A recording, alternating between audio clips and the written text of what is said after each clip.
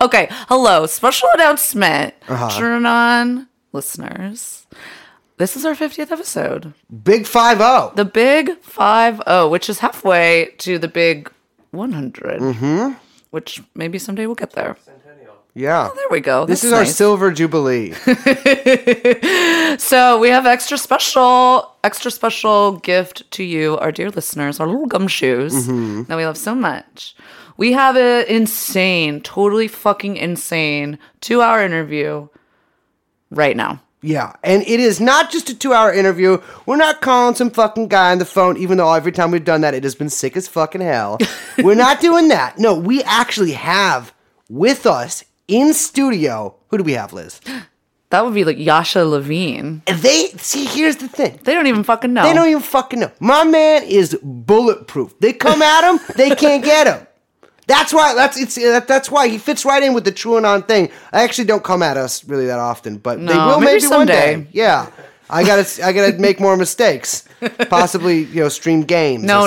Okay. So this is a super long episode, but as a gift too, we decided not to split this up into two because we go, the TrueAnon way. We go all over the place.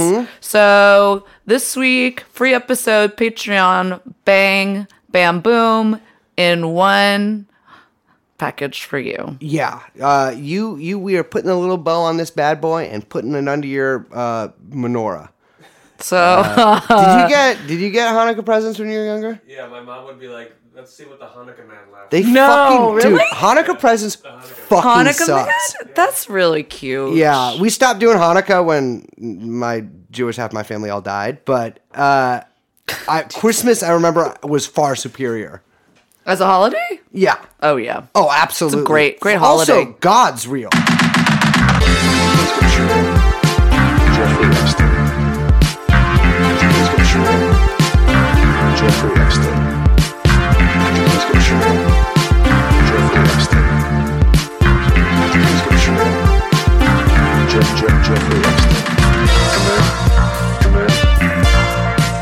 They're not, the Soviet Union isn't really good with the soft power stuff. It's really horrible at it. Which is funny because so many Americans think the opposite. No, because totally. of American propaganda or whatever. But they're like, oh, the Soviets used to do all this crazy stuff. It's like, no, the Americans did all that. Americans are really good at soft power. Yeah, no, exactly. I mean, I'm kind of a product of that soft power, right? So the reason I'm here in America, the reason my family's even here is because of the soft power, because I'm a Soviet Jew who was rescued, right, from totalitarianism. I was going to say Levine. Yeah, Lewandowski was our real name, but my dad changed it when we got citizenship. Yeah. But the reason we're here is because of the soft power. In fact, I was at the Hoover Institution just now. Oh, they have that's like the biggest communist archive in the world, too, right? Yeah, they have communist stuff, but they have a lot of right wingers. I mean, Milton Friedman is there. No, it's a right wing archive, but yes. They have the biggest collection of communist stuff. They have a lot of. It's actually pretty good. Yeah. And so they have a lot of Cold War stuff, and they have a lot of the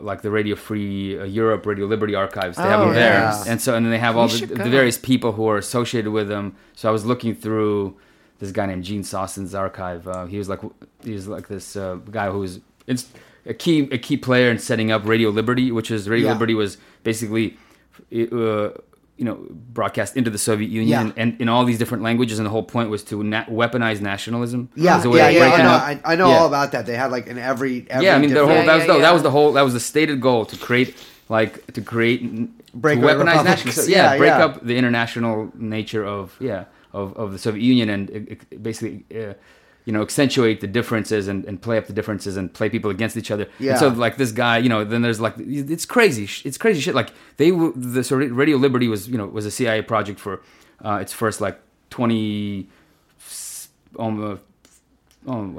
years, and then it was exposed, and then it was sort of went kind of like into the open, and it was still funded by Congress, but still like half of it is still CIA, and even to this day, it's RFE/RL. Yeah, because they used to be two different ones, and then they merged after the Cold War. So Radio Free Europe was just like into the Soviet like sort of blocks, like Poland, sort of not.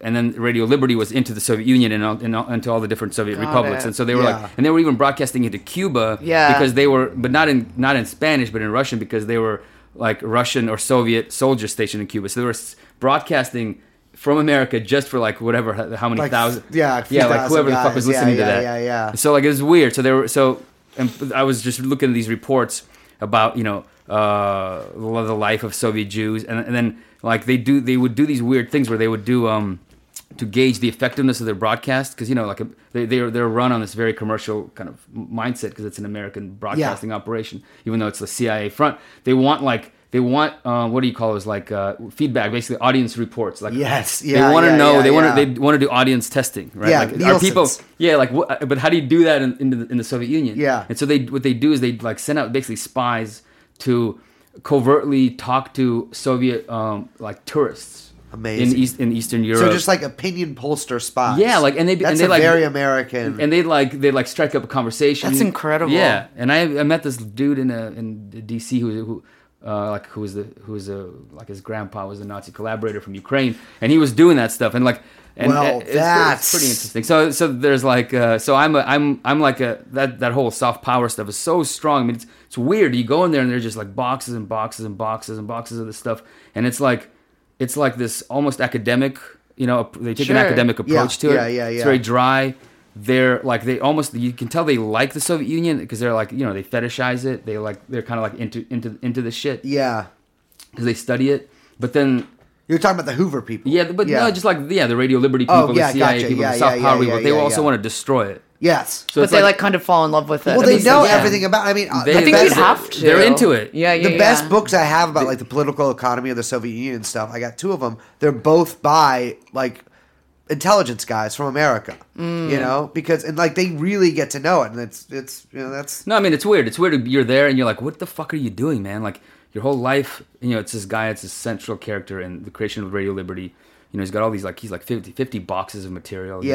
And he's like, you open up anything and you see this guy's into he collects jokes, he collects little stories. He's like he keeps abreast of all the developments in culture and literature. Yeah. And like you're working to destroy that thing. Exactly. So you're creating like one of the greatest like kind of compilations or like the sort of views into Soviet life. With the aim of destroying all. But also, but it's also like collecting the fetishes almost, so then you can like, it's like collecting that sort of Native American headdress or something that you can then display it on your team logo or put it in a museum. It's fucking weird. It's like I kind of disturbed because I just came here straight from there, and like it was. I couldn't even do it anymore. I was like, it's disgusting. Because you're watching it's like a guy into the mind of some kind of sociopath because. It's like there's no emotion in any of these documents, in any of these, because there's like letters. They're talking about programs, how they're writing scripts for radio programs. They're discussing how we can improve them. They're like taking audience basically polling. What is the audience? That were audiences receptive to it?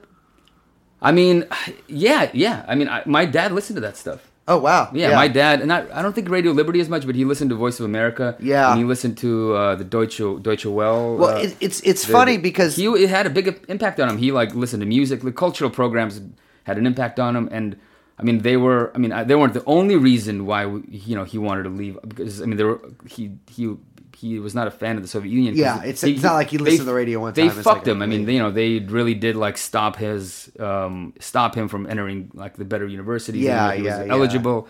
He was like because of his Jewish, because there were quotas, and if you're just like don't have any connections, you're fucked. You are, if you have connections, you're okay. Yeah. You don't have connections, so it's like if you're of the lower class, basically. Yeah. You're kind of screwed because the quota system kicks in, and so he was bitter, which I understand it, and like there was no like they kind of they fucked him in every different way, and my mom too, but the cultural programming had a huge impact on him for sure. Yeah. And they had they targeted. I'm not sure if he listened. I don't think he listened to the Jewish ones, but they had specific ones targeting sort of Soviet Jews. Yeah. And like special programs, like then they expanded those stuff when the movement really started gaining steam inside the Soviet Union. So America has probably the best soft power apparatus. Oh yeah, in like the history of it's funny universe. Because it was originally Britain that was really good at it, especially in World War II. The British sort of especially with the black propaganda called it, the radio stations and stuff. It was really they had very specific ones, and they did it again extremely scientifically. The Germans did it too, of course. Like the Germans But they were always like also torn because like some people, I guess, like in the intelligence apparatus wanted to like exploit the whatever Ukrainians, the local, the local population, communities. And then the army and sort of the Nazi Party apparatus were like, no, we can just kill them. Like, I mean, it's a problem. It's hard to win people over when you say that you are the master race and you're going to genocide them. That's kind of an issue. It's like Ukrainians, I will say. A lot of them did fall for it. I went to Ukraine and they. Well, I mean, because there was like you said, there was a schism inside sort of the Nazi sort of command, and some people wanted to use them because they realized that this is like it's a wasted opportunity. But exactly. And they did use them as, especially after Stalingrad, when Soviets started winning. I mean, Ukrainians were given a lot more power. The Hiwis. Yeah, exactly. And so, but I mean, when you have a genocidal. Ideology it's like that. Work. You're not gonna. But I mean, America's perfect because it's all. I mean, it's like this sort of democratic, this focus on democracy and this focus on sort of like identity politics. Which is the nationalism. It was the first identity politics, really. You use that as a way of like heightening divisions between people. And I mean, look at the same. It's like with Soviet Jews. I can sort of understand. It's like you were born. You're the Soviet Jew, you're born totally secular after the war. Let's say you're this baby boomer class. And you don't know what Jewish is, like you don't really give a shit. And then suddenly, but you're kind of anti-Soviet maybe a little bit already. And suddenly this thing comes along and saying like, you're actually a Jew. Yeah. You're different. You're not like these kind of like these Slavs around you. Exactly. You have this 4,000, 5,000 year history. Yeah. You have a homeland. There's a country. Yeah. And look how cool they are. They're winning. They're kicking those Arabs' asses. Yeah. Exactly. Yeah. And they're tan and look at all the girls. Yeah, exactly. And you have a special mission and you're special. I mean, you're special. Your identity makes you special. And like that's funny because that's like as they still say that to us. Yes. Well, no, I mean like, that's what I'm thinking because it's like I do Israel. really think this is like a running theme on our podcast. Is like so many Americans, particularly like who are perhaps just new to like leftist politics and leftist history or whatever. Which, by the way, totally fine. But it's like there's some weird idea that like you say, the soft power apparatus or the state and the CIA, like all this stuff ended. Oh yeah, with the Soviet Union. Yeah. Like the kind of internalization of the end of history, and like I mean, I think for decades leftists have been trying to figure out how to push against that. Yeah, But it is really weird, and it's or that it's like something that would never be turned inward on the state. That the state wouldn't use against its own people, which is just like laughable on its face. Yeah, I mean, it's obviously it's not true. Like also because like when you actually look at this stuff, when you look at just the propaganda apparatus, the government propaganda, you actually see that there's a constant revolving door between the corporate networks and their executives. Oh yeah. And I mean, even to today, I can't remember the guy's name. I mean, if you actually look at every administration, there's always the head of they keep changing the names. Today it's the U.S. Agency for Global Media. Yes. Which is called USAGM. Like terrible. I hate SAGM. USAGM, babe. So before it was the Broadcasting Board of Governors. Yes. Before that was the USAID, Information Agency. And then, so anyway, you see that the top people appointed by the president to run those things are usually have come from like running CBS or running NBC or running some like Hollywood studio. Right. I mean, so like, and so the connections between them and like, I mean, for instance, the guy who founded I can't remember his name, but the guy who founded the Columbia Journalism Review. So it's just like very revered, journalistic watchdog institution. What they say is law, right? Yeah. I mean, the guy who founded it used to work for. I mean, I can't remember what it was called then, but it was basically USAGM. So he was the head of U.S. government propaganda I think it was in the 60s and 70s. So it's like. Well, look at all the stuff that came out about the Iowa Writers Workshop. Exactly. But and so, but that's just incredible, by the way. It's interesting. Yeah. I know. I regret they're among us. Yeah. Let's just keep it going. We should say welcome to TrueAnon. Yes. That was just an intro. Yeah, I think we're just going right in. We have special guests here. We are joined by Masha Gessen. Exactly. No, we are joined by Yasha Levine. I don't even know how to introduce you. You have a long and storied pedigree. I mean, just a guy from, just a guy. Just a guy. He's just a guy looking at a girl, asking her to. No, I'm just kidding. This is Yasha Levine of The Exile of putting out Surveillance Valley, a book that made a lot of people, I think, a little angry. Yeah. People get mad at you, which I really respect. Yeah, people do get mad at me. Is it because you're not a nerd? Well, you're kind of a nerd. You're just an archive. Well, but that's not, yeah. But That's like different. Yeah, I don't go there very often. But But wait. I know the archives are, yeah. A huge, sorry, I didn't mean to interrupt. Huge fan, I gotta say, you sag them. Want to keep on that. You sag them. You Yeah, sag yeah, 'em. yeah. Want to keep on you sag 'em. You sag 'em. Because, fuck, all right, now I'm fucked That's what up. that's what people inside you sag 'em call it. Actually, That's- they, really? that's what they told me about it. That's- Really? It's like the people inside you sag 'em call it you sag 'em. So That's a could- Trump thing, by the way. Amazing. That's what he changed it to? Yeah. Yeah. Well, you know, he's, Yeah, that's he's actually a big very brandy Trumpian. guy. That's a Trumpian thing to say. It is kind Yeah. of. You sag 'em. Yeah. Totally. I mean, Yeah. BBG. What the fuck is that? It sounds Yeah. like the BBC. That's Yeah, too. you sag yeah, 'em. Yeah. So they have. Your work is focused a lot on. I hate fucking nerds, so I'm really excited about this Cool. because I'm like. Oh, yeah, Not a yeah. fan of Yeah, we're technology. Yes. Don't anti-nerd. like. I don't get how it works, and I don't like it. I mean, I'm basically like on the all this should just be destroyed too. Yes. Yeah. There is no Yeah. like making it better for humanity. Yeah. But people get mad at me for saying that, call me a Luddite. But people get mad at you because you point out that Tor, Yeah. which I am too dumb to explain and thus cannot use. But if I was, let me tell you this: if I was still getting high, being a doper, would absolutely buy drugs off of it. Yeah. 100%. A lot of people not do. now. A lot of people do, which I'm very Like, surprised still. because People that do seems yeah. high above. I did not often have a cell phone. So I mean, I'm not sure how buying people off do of it and selling on it are two different things. I think buying is Yeah. is always safer. Just because yeah. because you're Because just that's can not put who it they're as looking anywhere, for. yeah. because you're but I mean, but although it could maybe not be very safe, you know, like but yeah, it's. I mean, it's funny that we talk because Tor is funded by the very Exactly. Yeah, so the USAGM funds Tor, you know. So and- can you explain that a little bit?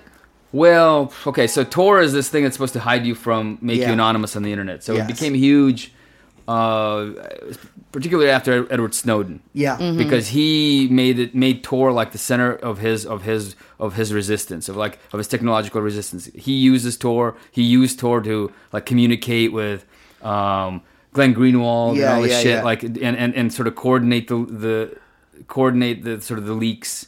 And he was a huge advocate of crypto and encryption technology as a way of protecting our privacy on the internet from all these bad like government agencies. Because Edward Snowden is a libertarian and he has a very hardcore libertarian worldview. Yep. And that does not really believe in politics. He doesn't think that politics or political action or people coming together and organizing in some kind of way will actually solve anything through a political system, because he thinks politics is inherently corrupt. Right. It's inherently going to be skewed by human, the sort of the human condition, That is like a very big sort of theme among technologists, Yeah. as they call themselves. I was Like, going to that's a just say huge also thing. just the Bay Area. Like those kind of, what do they call themselves? Rationalists? Oh, yes. Like Yeah, that whole it's very, weird like, community. So exactly. I mean, so he was in this moment when this was still like the Obama years, right? So like it was a moment. It was like before Bernie Sanders, when it kind of derailed that whole movement. But everybody was like kind of a libertarian curious at the time. Yes, yeah. Everybody believed in some kind of people were saying, "Oh, Ron Paul, he's Totally. Exactly.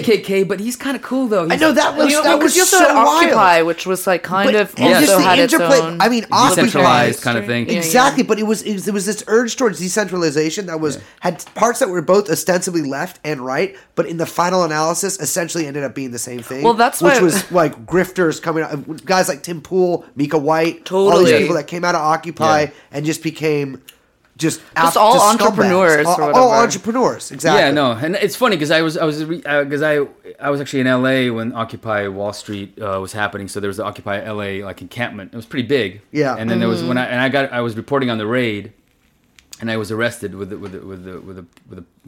like the occupiers, and I was like a cop was taking a video of me, shooting a video just like for their files, which I then got because I went to court with them. And I was like, actually behind me was this giant mural of the Federal Reserve octopus. Yes. Like I'm like, okay, man, this is some Alex Jones shit right there Yeah. at Occupy. And there was a big strain of that in LA. I mean, Yeah. I'm sure it was. I don't know how it was in New York. Yeah, audit but the Fed. I wouldn't exactly. Yeah. So there were the audit the Fed people, which were basically Ron Paulites. We want to end the Fed, though. She hasn't been able to fully explain to me what the Fed is, but I don't think I like it. I don't like. I'm not a big money guy. Yeah, So you're not that's big where they money make guy. it. I don't want it. Yeah, no, it's. I mean, the Fed runs the banks run the Fed. Yeah. Decide which one you like. Yeah, I mean, Probably, it's kind of the other way around. I mean, the Fed is the banking system essentially. Well, people who go check out how I bring this one back. People who also don't like the banks, Bitcoin people who use Tor. Yeah, of course. So Tor funded by USAC. Well, there's a whole right wing. There was a whole right wing kind of. I mean, because the Fed is political. I mean, this is the whole thing. I think it gets full circle. Yeah. People pretend like it's not political. You have like Alan Greenspan, talking voodoo. Yeah. And saying like, oh, the whatever the fuck he says, and saying like, yeah. People are like, oh, whoa, that's crazy. It's magical, Yes, yeah. But the Fed is political. Like as we see course. now, like we see the Fed dropping interest rates for the banks are charged because like the stock market was going down a little bit. Yeah. In order to inflate the stock market, Yeah. and that was that was a human decision, a political decision, a very much political decision. Absolutely. And so money and the value of money and like sort of the way that money is used, and I mean it's a political decision. Absolutely. And so it's just that it sort of has a certain politics attached to it now, which is essentially corporate politics and sort of Wall Street politics. Yeah. But it can be done in a different way. But it's still a politics control the money. So I think that the right wingers and like sort of libertarians and sort of this Koch libertarians and the Ron Paul libertarians, like they don't like the Fed. I mean, as an ideological thing, I think because it sort of shows that money and that's like political. value of our labor or resources or anything of everything is a political construct. Right. It's not just this neutral thing. Also, like there's Bitcoin or gold or something. For the Kochs, I mean, it's impossible to sell austerity if people understand that money is political. Yes. And that's like the big, I mean, say whatever people want if they like MMT or don't like MMT. But the biggest power it has is like explaining to people that all of this that money is political and that like these decisions aren't just like math that makes sense that you were taught. Yeah. Do you know what I mean? And the Kochs, Pete Peterson, the Koch brothers rely on all of those kind of myths. And like you say, depoliticizing these kind of institutions in order to, at the end of the day, just sell more and more austerity. Yeah. No, exactly. I mean, exactly. And so like the idea is that you can, because there are these levers that are in place to give, in theory, some political movement comes into power that could use these levers against the powerful in theory. It's very hard actually to do that, and these institutions might actually have to be completely changed. But the point is like that's the idea. I mean, there's like the idea. There's the ideology and the movement, and then there's a sort of like it's the Kochs love the Federal Reserve. The Kochs basically run their own like Midwestern Wall Street. Koch Industries is like a huge. It lends money. It's like it lends money to cities. It lends money to municipalities. It's like they have like a kind of a privatized almost Wall Street, like in Wichita, right? That they run. It's it's pretty insane. No one, so I'm sure that they borrow money from the Fed, and so they profit off of it, obviously, while also selling this idea to distrust the government, to distrust any kind of politics and stuff like that. So I mean, so Tor is connected to all that because it's for Snowden. He distrusted politics, and so he said, okay, well, what do we do about surveillance? Because surveillance is, being carried out by political institutions. I mean, by the NSA, by the government, by corporations. These are all like, but he doesn't want to use politics to take on surveillance. He's searching for a technological solution. Exactly, like a gun. He wants to defeat their gun with an even bigger gun. Well, I will say, I am sympathetic to the literal gun argument there. Yeah. Because I do often think that if one person has a smaller gun, another person has a larger gun, then the larger gun will generally win out. But you can't build a larger gun than the NSA. Yeah. Right. Yeah, I mean, it's also, exactly. I mean, but also on top of the gun that they already have. Yeah. It's building, exactly. I mean, I feel like that's like one of your, where you split with a lot of people is that you're like, no, because this is literally, you're building into a system that is like, you can't change that system. This isn't like just a free, like you say, depoliticized system. Yeah. That's just. Exactly. It's like, it's already compromised. It's pre-compromised. Yeah.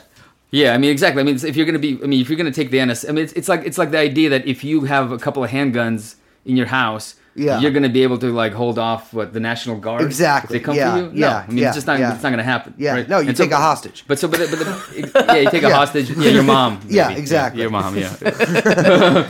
Yeah. Just kidding, Jen. I will not do No, I mean, so it's ridiculous. It's a fantasy again, but that becomes the politics. The guns become the politics. Yeah. Sort of the guns become a stand-in for the politics. And so, I mean, so Tor is actually just like the gun. It's like the NRA argument, but on the internet. Yeah, good guy with a gun. Yeah, the good guy with the gun defeats the bad guy with the gun.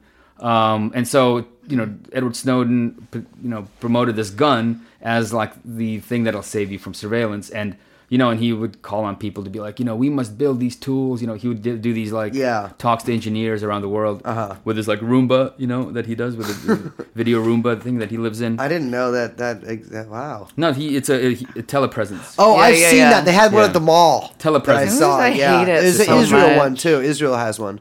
What do you mean? They have like an Israel robot that like will yell at you at some place. Ah, I saw a video of it. You mean like a security guard? No, it's like a robot with like a it's like those hoverboards with like a stick and then a video screen and then there's a guy from Israel that'll tell you to like Israel on it. What? I've seen a video of it. That's yeah, weird. it's like a propaganda like in a thing. mall? In like a mall, That's weird. Or maybe it was like an APAC or something. Probably at a political conference. They'd have those, yeah. Did you see how everyone at APAC got coronavirus? Did they? Oh, that'd be pretty awesome.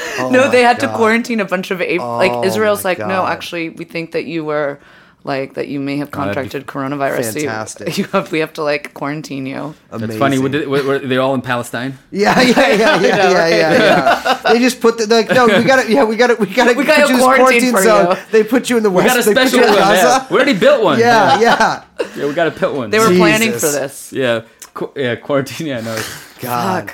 Dude, what if they do? Fuck. That is crazy. Yeah, they just gave. I mean, I don't know if anyone's been to Palestine, but it's a pretty weird place. Like it's got, it's like the mashup of all my favorite movies. Like it's like it's like Total Recall. Yeah, because they control all the resources. They can sort of cut off turn off oxygen the water anytime. Yeah, turn off the water, turn off the power. Close all the roads. Yeah. Close the borders. So precision strike you like in your living room. Exactly. Or just like bomb your entire. It's totally Total Recall on Mars. And then there's also I mean, it's sort of like Starship Troopers because it's a very Verhoeven like landscape. Yeah, like so it's because it's all these hot like young people. Being fascists. And the uniform is very like it's a very and then it's also multicultural. So you'll have like. The Israelis, so you'll have like Ethiopian Jews. Yeah, that is you'll have white kind of Jews. You'll have sort of like more like darker Jews. So it's like a total, like it's like it's like one of those palette kind of things. It's like totally multicultural fascism. But they're all but they're all Jewish, and fascist. And then you have, in time, or they're Russian Nazis they imported in the 90s. But that means so white to dark. Yeah, like so, and then it's like I don't know. In Time is a movie that I like that a few people know actually. Time. In Time. Oh, In Time. I don't think I saw it. It's by the director. I can't remember his name. It's the guy he made Gattaca. Oh, I liked Gattaca. Which Gattaca? The old Gattaca or new Gattaca? The new one. I like both of them. So we're safe. Yeah, it's cool. The one that's in Marin County Courthouse. Oh, is that where they filmed it? That's the Gattaca building in it. The eugenics no thing. Shit. Yeah. I can't remember his name. Ethan Hawke. Ethan Hawke is the guy. Yeah, he's the guy, but I'm not the director. No, Ethan Hawke is the director. No, he's not the director. No, he's you can't shrug. You're the only one who has access to a phone. He's so In Time is actually a fucking great movie. No one knows it. You should watch it. Justin Timberlake is in the main role, but he's great in it. It's weird. Yeah, it's basically it's like literally they take the idea that time is money literally. Andrew Niccol, yes, exactly. Time is money literally. So when you hit I think 20 or something or 21. Your clock turns on. Oh, I remember. I saw the trailer for that. There's like a clock in your arm. Yeah, there's like a clock in your arm. Genetically engineered. Everyone's genetically engineered. You like once you hit like whatever 20, you stop aging. Okay. Oh. You don't age. Okay. So then you have like 10 years to live, and so when your wages are time. So you go to the factory. They fucking pay you in time. Oh, wait. So, like... I see. So your life, you get to... I see. You work the richer for your life, you are, literally. Basically, you are literally... Like, you can live forever. So, like... I get banked 10 years at 20, but I have to build on that by... So, let's say you're like... Yeah, let's say they're saying, oh, yeah, we're docking you because you were late. Boom. You're like, oh, shit, but I actually have to pay my bills. I pay my bills. I I factored in that I got only enough just to get home, so that and then you can also transfer money between people. Okay, yeah. And so I would do that. That's so time is money. I mean, so and like your life is money. And so it's a great point. But you have all these different. So in order to move through a city, so like you're like, let's say you're in the. It's also cool because you have like your mom and your like sister could look exactly the same age. My dream. Or you're exactly. Joe Biden. Yeah, Joe Biden.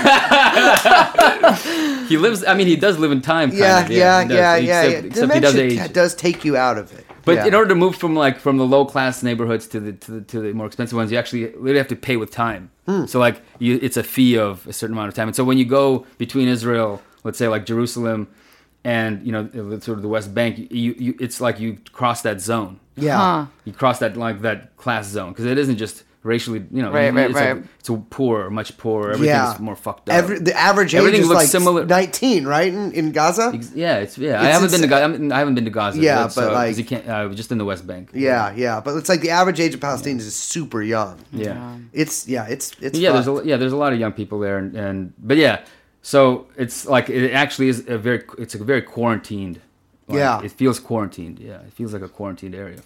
It's pretty fucked up. I know. It's insane. I feel like I don't know when we were reading about a lot of the like transhumanist stuff and all that technology and Alcor, all the but also it's like all of the Ray Kurzweil stuff and it's like you never know how much from people we've talked to, it's very like pie in the sky still. Yeah. Like some of the gene therapy stuff and what they think they can do with like anti-aging and all of that. Yeah. But it's like, I don't know, man. It's like, it already feels like we live in Gattaca world. Yeah. And and it's increasingly so. We have confirmed some body mods on some technologies. I'll tell you, I can't say it on air, but I'll tell you afterwards because I was sworn to secrecy. On air secrecy. I wasn't sworn to just person to person secrecy. So yeah, just your fans can't know. Yeah, exactly. I can't tell everybody. But it does hearing about that, I'm like, fuck, that is like a dream come true. Yeah.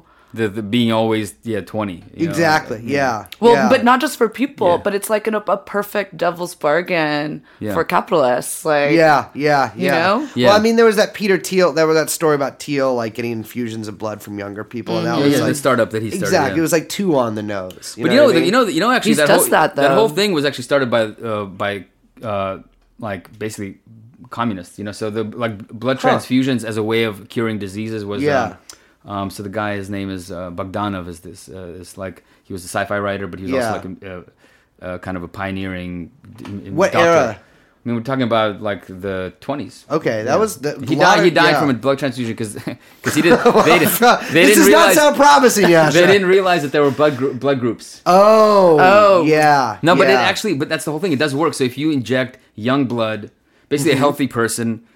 Shares their blood with a diseased person. Yeah. They actually, it was already back then they were finding out that you can cure diseases that way. Oh, wow. Yeah. Yeah, I mean, that's Keith Richards literally does that. When my wife and I have a kid, I'll be like, you know what?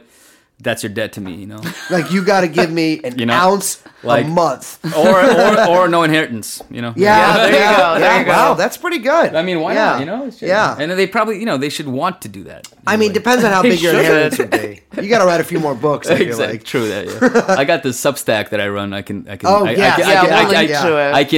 sort of I can give as an inheritance. I promised my child a portion of my Patreon earnings. Yeah, there you go. If he'll give me blood and hair. I can get hair plugs as well. No, you don't. I don't need hair plugs. I want to make that very clear to our listeners. I'm so sorry. It's all right. I'm bald and proud, man. Yeah. You do it. It looks good. It's a good look. If it makes you feel better, I can't grow a beard. Oh, that sucks. Yeah, it's not great. I mean, it's less of a stigma than being bald. I don't know. I spent time in the Middle East and no mustache there, not great. In other areas, no beard, not great. You're like, they think you're like a eunuch or something? They're just like, what's wrong with you? Literally, people would be like, do you have something wrong? Because there'd be like a 14-year-old with a full beard. Be like, what's up with you, man?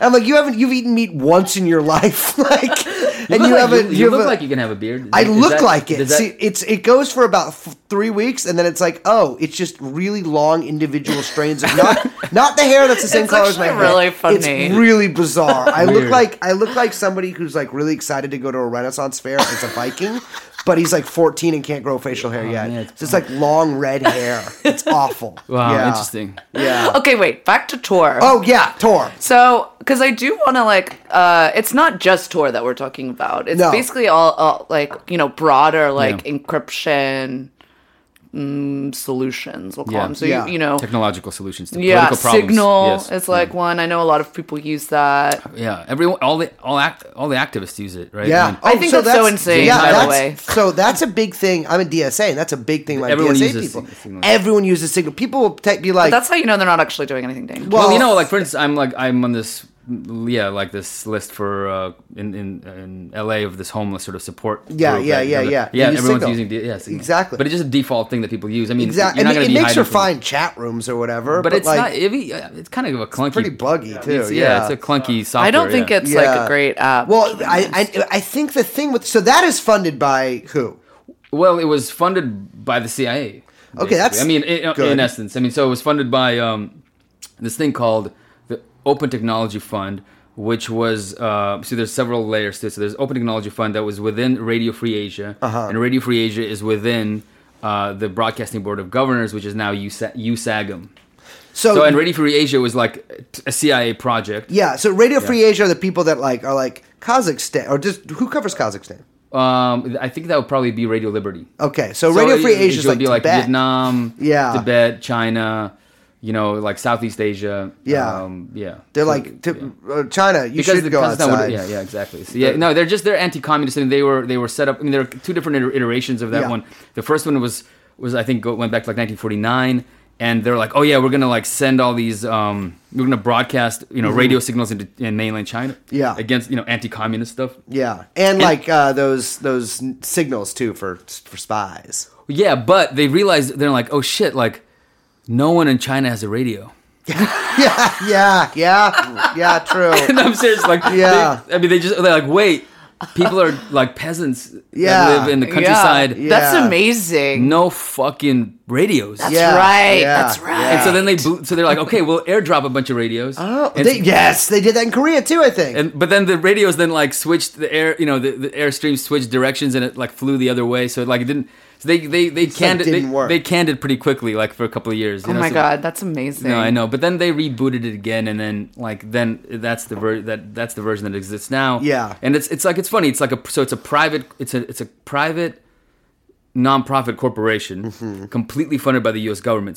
So when you try to, let's say, FOIA Radio Free Asia, you're like, oh, we're not a government agency. Oh, wow. So that's a really great workaround, is they can just and that's a totally legal... Totally. Well, I mean, it hasn't been tested in the courts. Yeah, but I mean, that's... No, but, well, I mean... Ken Klippenstein. I actually would I've been trying to get people interested in it. I mean, I myself have I want to test that because it's a huge thing because the government uses that in all sorts of spheres to hide accountability. I mean, they do. Yes. I actually thought up until now. I mean, I know what Radio Free Asia, Radio Free Europe was for a really long time. I thought up until now that Radio Free Asia was just part of the government. It is. It's like the government created a corporation. Exactly. Yeah. And then it's still, if you look at the organizational chart of this whole broadcasting thing, it'd be the Broadcasting Board of Governors, and then all these different branches, and then Radio Free Asia is in that organizational chart, and then the people who head these corporations are picked by. Actually, I'm not sure who picks it. Probably the head of the Broadcasting Board of Governors, or head of SAGM. So they're government employees. They're funded by Congress. The whole thing is weird. So the Open Technology Fund was created within the Radio Free Asia, and it is its own. It was its own kind of unit, administrative unit within Radio Free Asia. So it's twice removed from the federal government, and it was created inside that, particularly I think to hide it from oversight, but also because Radio Free Asia had the most experience. With internet funding various internet technologies against China to penetrate the Chinese firewall. Yeah, is that to spread propaganda? Because I know China can block websites. China was the only country really that started doing from the very beginning that the internet. I remember hearing about it from the beginning. They were the first ones and the only ones really. Other countries maybe Cuba, but the internet came much later to Cuba. Yeah. But it China would like immediately said no. Like, what the fuck is this? Like, like you got Radio Free Asia dot like whatever. Exactly, not like, happening. Like, we're just gonna block you. Yeah, totally. yeah. You're gonna do, and so like, and America's like, oh my god, you're blocking a website. Exactly. It's like that's like they're like the saying craziest thing they've ever heard. That's like no, that's an attack on freedom. And well, so, it's funny because so many companies block websites from like their internet here. I mean, I've never had I've never worked at a company that let me use a computer at work, but I know that only because of your background, not because of but I know a lot of like companies won't let you. Oh yeah, they'll be like, oh, there's no Facebook allowed on the corporate. There's actually a reverse thing too, because when I was in Russia, I was like trying to access some smaller newspapers, and they actually block traffic from Russia. Because they think like, it's malicious. Yeah. Oh, I do want to get into that later. So it's actually like we'll be talking about Russia. Yeah. Anyway, so that's why Radio Free Asia had experience. They funded actually all these different groups. One of the groups that was creating the earliest technology to do like so basically, what do they called it? Censorship circumvention. Circumvention. Yeah. And it was actually Falun Gong that was writing the software. So the Falun Gong was getting like hundreds of thousands of dollars. It's like technology. This is before Shenyang. Yeah, exactly. So, real quick, if we may hop out of this, Falun Gong has to be the weird. I was talking about this with Felix yesterday. Has to be the weirdest fucking CIA project in history. It is bizarre because like their other guys are like they're dealing with like whatever like ex-Ustashi guys or like some psycho militant from whatever country. MEK is a weird one too. MEK is super probably weird. Rivals it, but here's the thing: it's more crazy almost in a way. Yeah, but like they don't believe they can fly. Yeah, well, and Falun Gong believe they can fly. Well, not they, but their leader. Yeah. Actually, they think they can fly too. I don't. No, but I was gonna say that's like. But they believe that they can. Their organs can fly. Yeah. What? Oh, that's their whole thing is that they're being used for organ harvesting. I mean, if you heard the Chinese organ harvesting story, they came from them. Yeah, right. Yeah, in fact, like because they have this newspaper that's everywhere. Yeah. Oh, the Epic Times. Well, it's big here because there's a large Chinese. Well, and it's like if you read it, it's like they have a movie review, and it's like it's just all window dressing so they can put in like the organ harvesting. Exactly. Yeah. No, it really is. It's like it's really and they're huge now because Facebook and they figured out very early on. And they're with Trump. Exactly. They figured out very early on how to game Facebook's algorithm. So maybe they didn't figure it out. Maybe they were told. Who knows? Right. But they became like or this really influential. So you have like these 60-year-old aunts in the Las Vegas suburbs who haven't talked to their kids in 20 days, just on Facebook all day. Literally just like obsessively reading a Falun Gong propaganda organ. And now they have like, young white guys in black frame glasses, like giving they do like video. Warby Parker ads. Exactly. And they're hardcore pro-Trump, like super pro-Trump. Super pro-Trump. They're also slightly QAnon-y. Yeah, they're totally QAnon. Yeah. They do the Trump conspiracy theory stuff, but they were the original like Tor. They created the original. It wasn't exactly Tor because Tor has another side to it, which we'll get into. But they were building these things that would you basically. I mean, you don't like hit a website directly. You hit it through this other sort of proxies. These are these sort of proxy servers, and so the Radio Free Asia was contracting with them to build these things, and so. When under Hillary Clinton, when the Internet Freedom Initiative sort of really took off, and because that was her big thing as Secretary of State, was like the Internet Freedom. It's like any country that blocks websites is essentially waging a war on democracy, and it's like but it's also like a trade war because if you're blocking websites and you're blocking access to American companies. Like it means that you're blocking business access, right? So like with Yahoo and with Google and other technology companies, they're being basically kept out of the market. Yeah. And so internet freedom became this thing. It's about freedom of speech, but also freedom to do business, free trade. Well, that's what they mean by freedom most of the time. Is freedom of markets. Yeah. Yeah. So that was their whole thing. And so when that got going, they created this this unit called the Open Technology Fund. I think it was called like Freedom to Connect. Was it two? Yes. Yeah. Yes. Lame. I know it's very lame. And so, but then its open technology is kind of cooler because it's got 8-bit kind of art. Also, open is like naming something open something is like very in. You're also like, oh yeah, you're CIA basically. Yeah. I know. I'm surprised they didn't name it like Cryptly. Yeah, Cryptly. Yeah. Well, if they rename it again, it'll be. So the funding came from that. For Signal, yeah, but Signal, and it was created by this guy named actually a San Francisco guy. San Francisco, like That's not helping his case. Anarchist kind of hacker guy. Really not helping his case. He's like, his name, he goes by Marlin Spike or something like that. Yes, like Moxie Marlin Spike. Moxie Marlin which Spike. is a fucking that. He's like he has a boat. You know, he made his money by selling some like authentication or encryption thing to Twitter. Yeah. Like, and they yeah, bought yeah, it. yeah. And he was, he's like one of these, like, liberal fucking like interventionist anarchist types. Yeah. He's Batman. Anarcho interventionist type.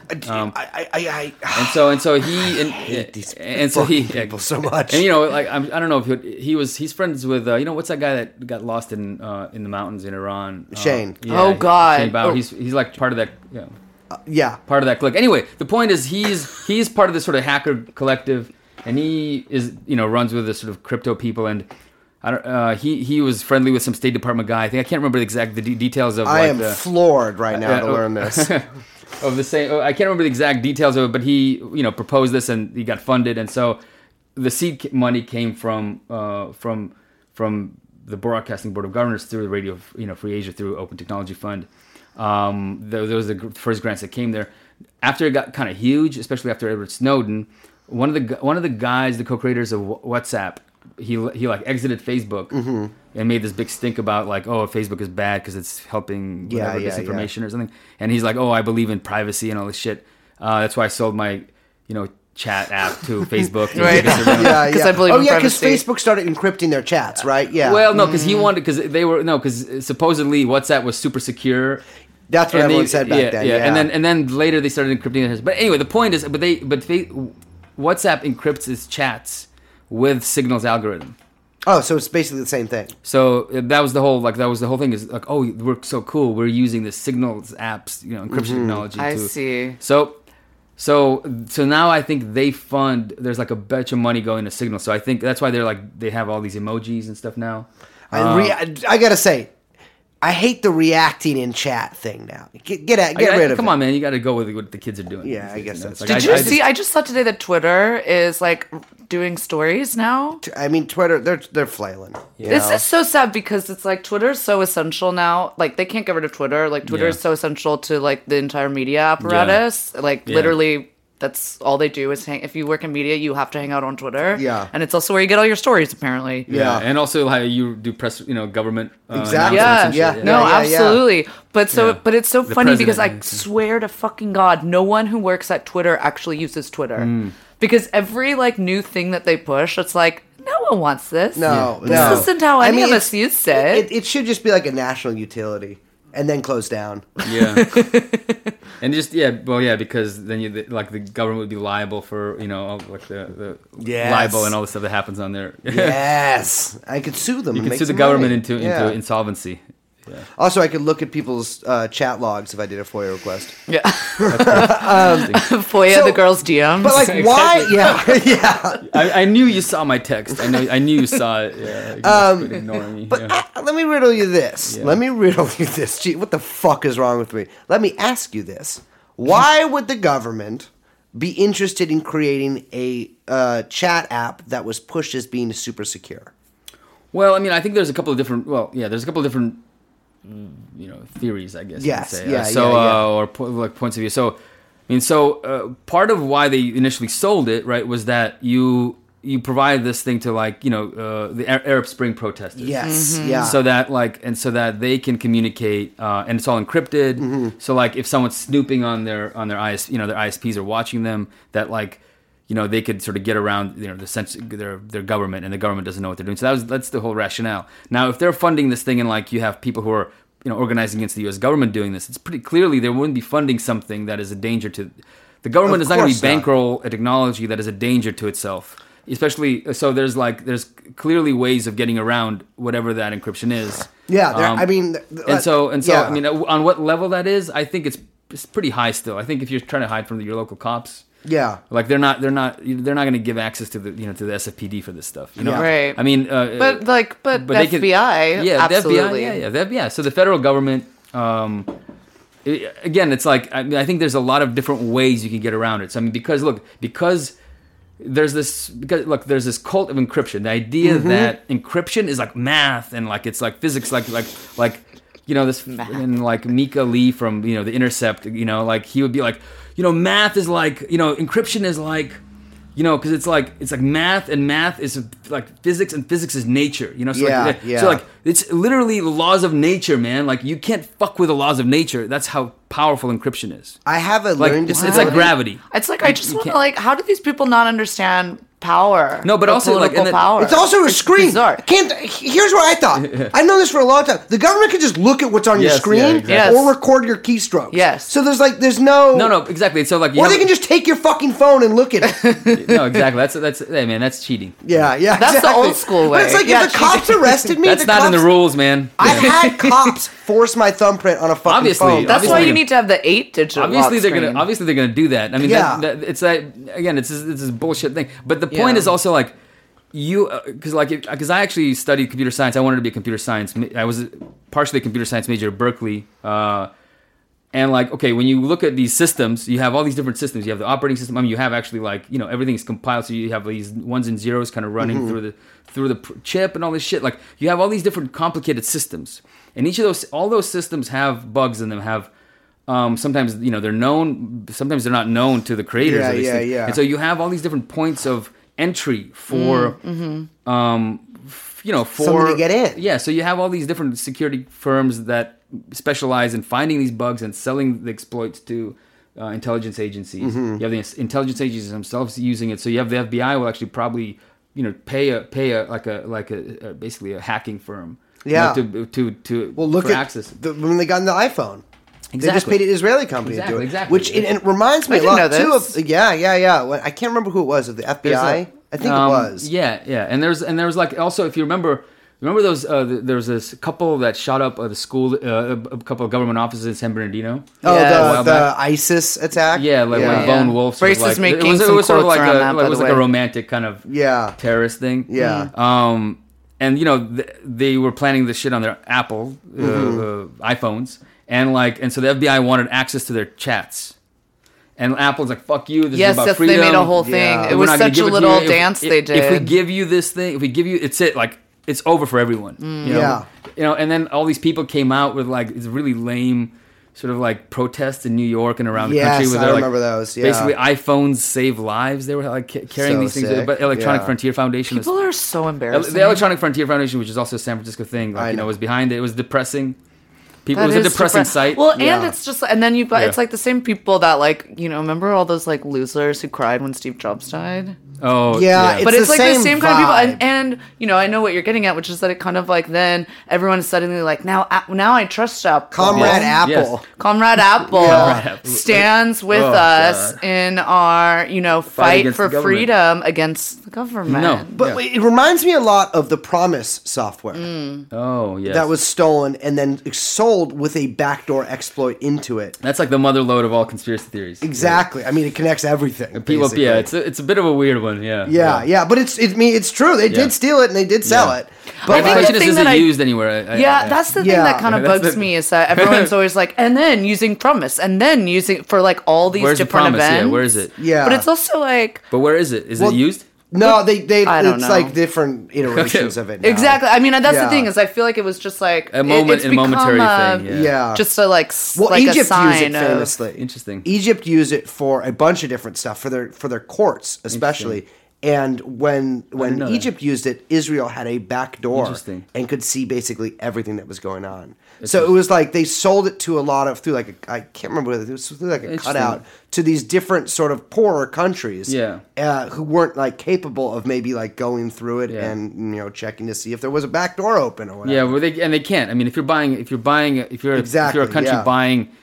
encryption software from somewhere, you're fucked. Yeah. I mean, that's what happened. There was just a story the other day that came out. The crypto AG, or there was this like not Swedish, it was in Switzerland, like a crypto company, but it was actually created like it was a front for the CIA, and it was selling encryption machines to all these different companies.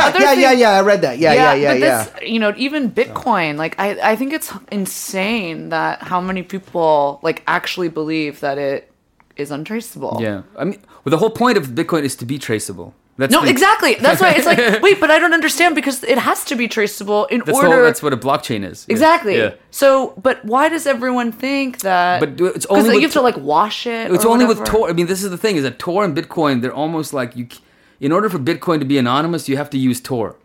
Yeah. Right. That's the whole thing. It's like because then you have to believe that Tor can anonymize you, because if you make that transaction, so if you're doing the transaction, it's recorded somewhere. you can trace it to you.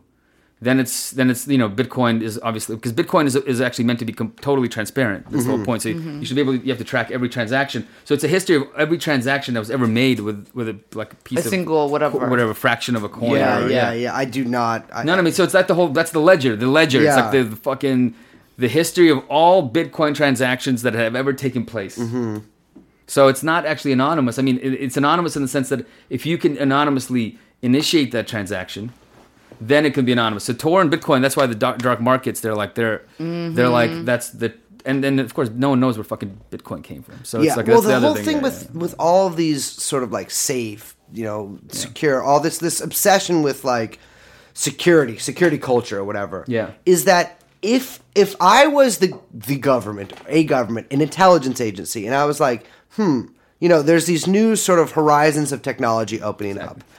I want to be there. This is like we were talking about. You want to be there at the beginning. You want to control the people who are making it. You want to have some pull in the. And so, like when I talked about the KGB punk magazine earlier, exactly, it's the same. I mean, that was on such a small scale and probably seemingly ineffective.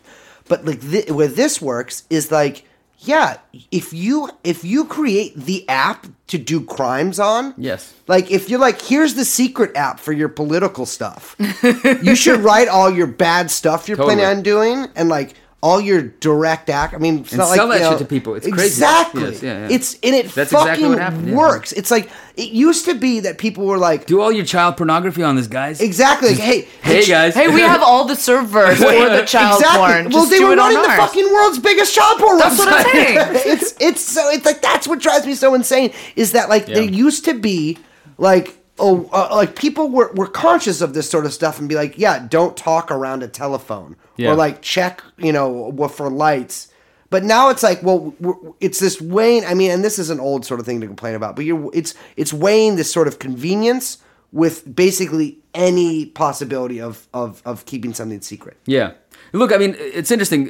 Totally. I mean, what they did is they, in essence, created all this crypto technology and sold it to people as, the CIA and the U.S. government, not just the CIA, but like different parts of the State Department. It's all of just the national security state or the intelligence apparatus or the security apparatus. Right. Basically created these anti-government apps and sold them and sold it to people as anti-government apps, and then bankrolled all of these activists like Jacob Applebaum, and like to basically go around and to sell themselves. Also a local, by the way. Yeah.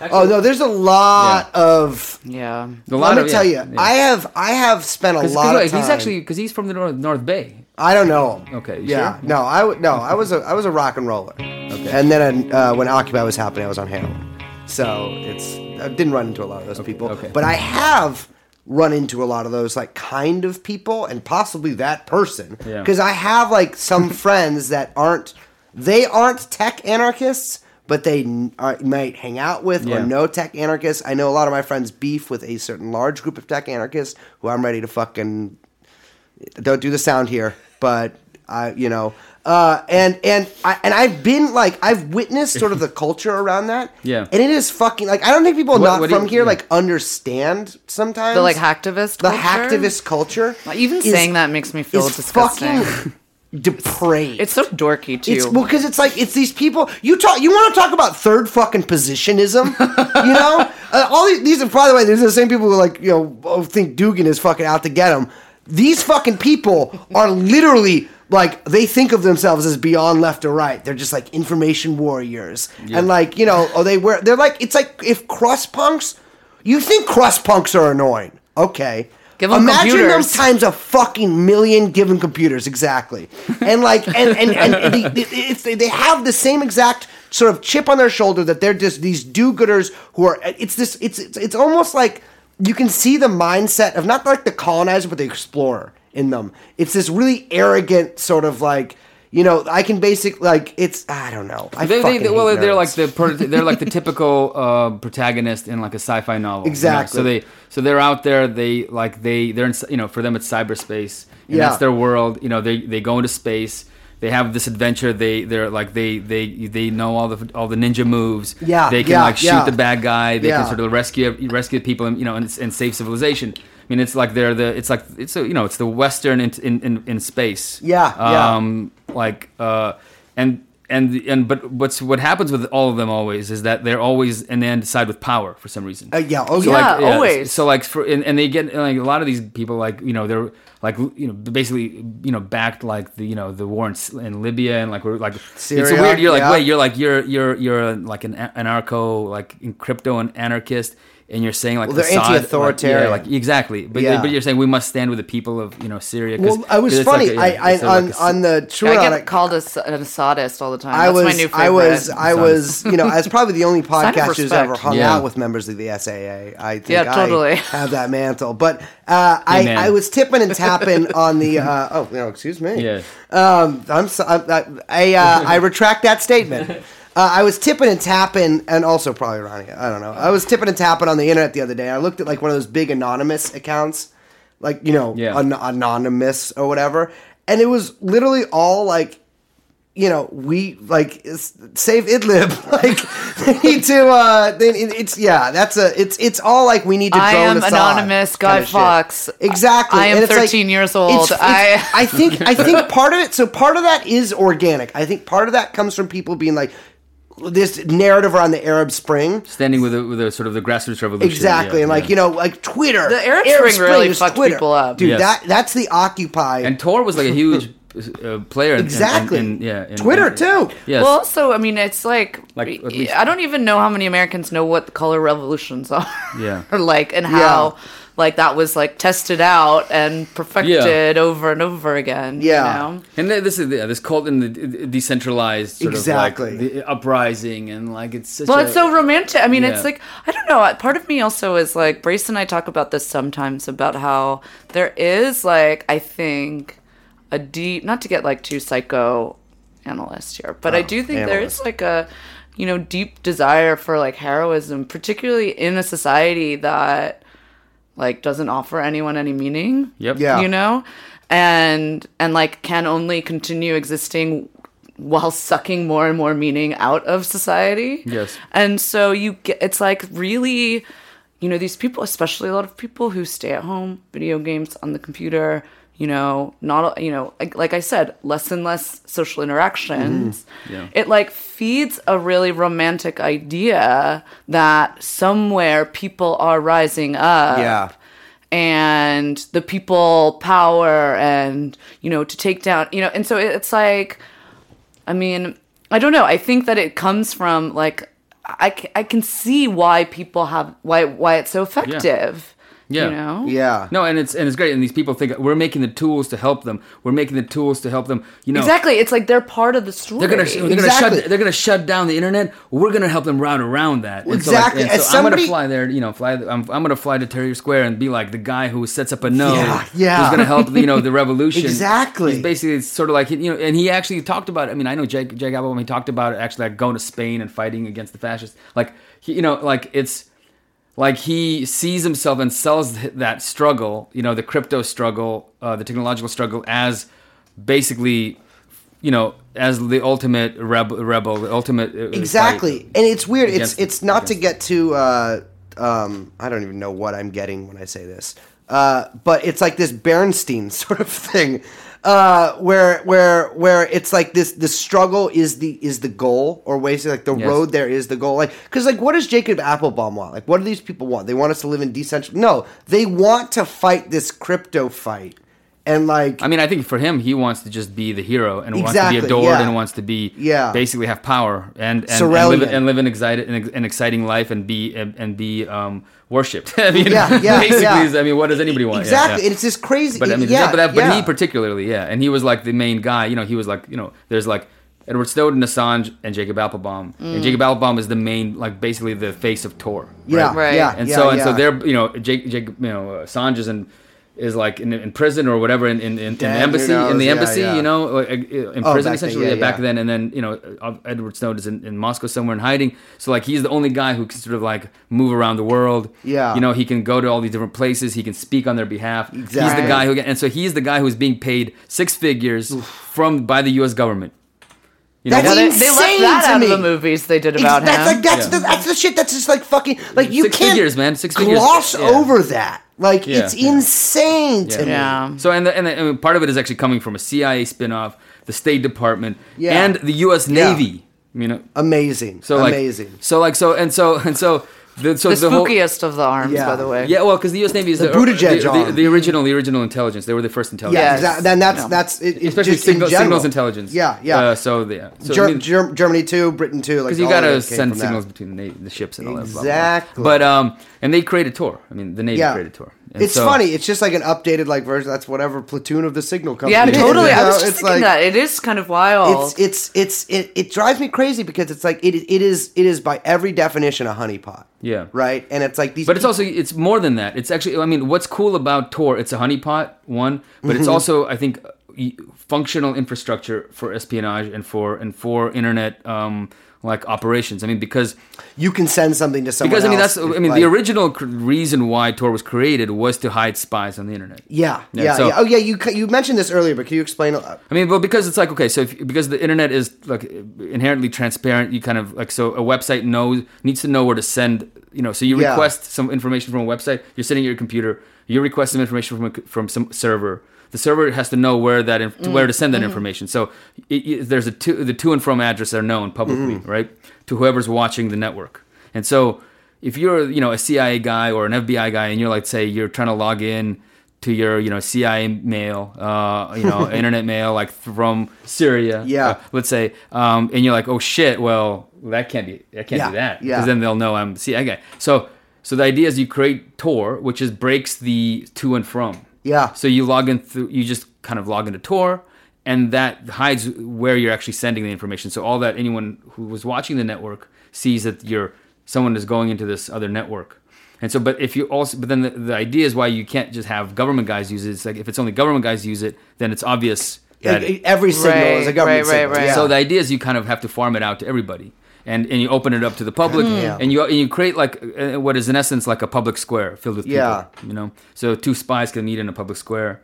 And the more packed it is, the easier it is for them to sort of meet and not be seen, right? Yeah. To make the handoff. Yeah. It's hiding the crowd. Yeah. And that's the idea.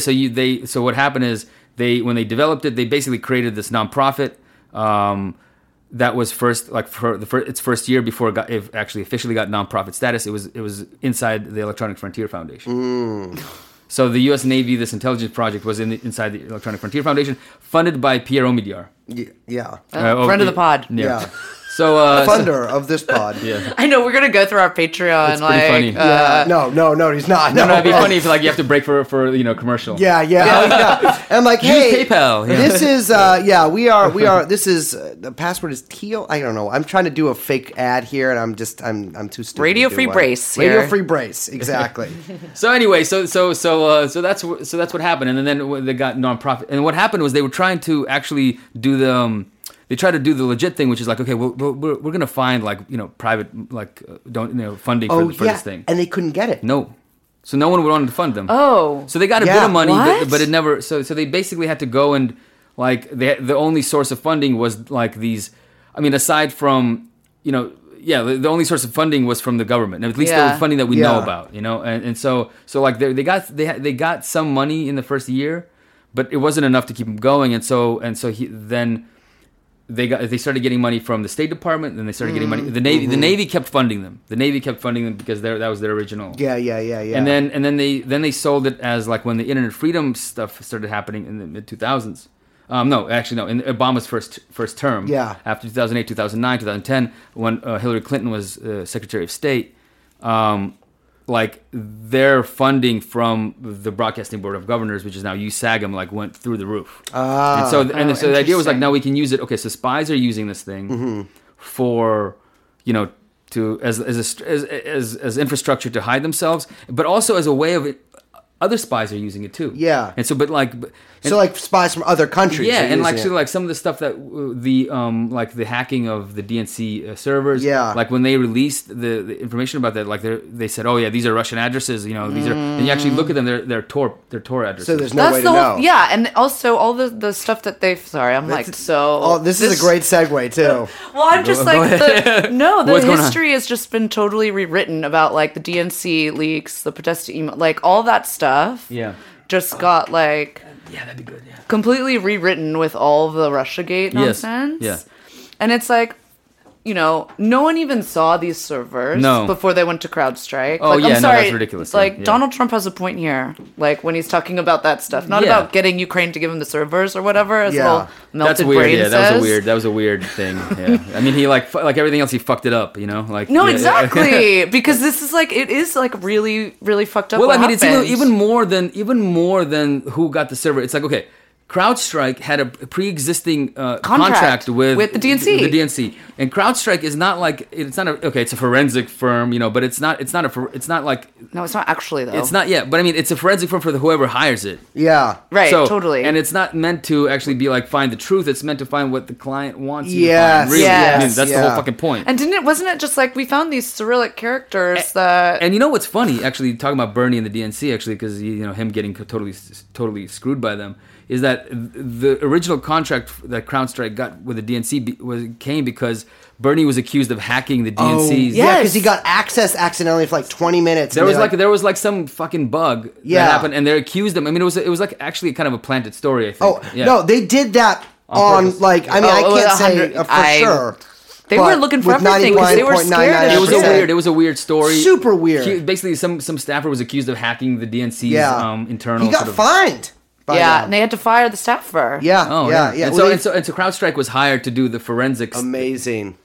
And then already they had a contract with the DNC, and then suddenly the DNC calls them in to do another forensic analysis. Right. They're the only ones who have access to the actual raw data, the original data. Yeah. They produced this report based on a completely bogus theory that there's this thing called Fancy Bear and Cozy Bear. Fancy Bear. They actually come up with a name. Yeah. Because they're actually... He was actually in Cozy Bear. Yeah? Our producer, yeah. That's cool. Yeah, they were big. They had a hit. Yeah, he was pretty... They did have a hit.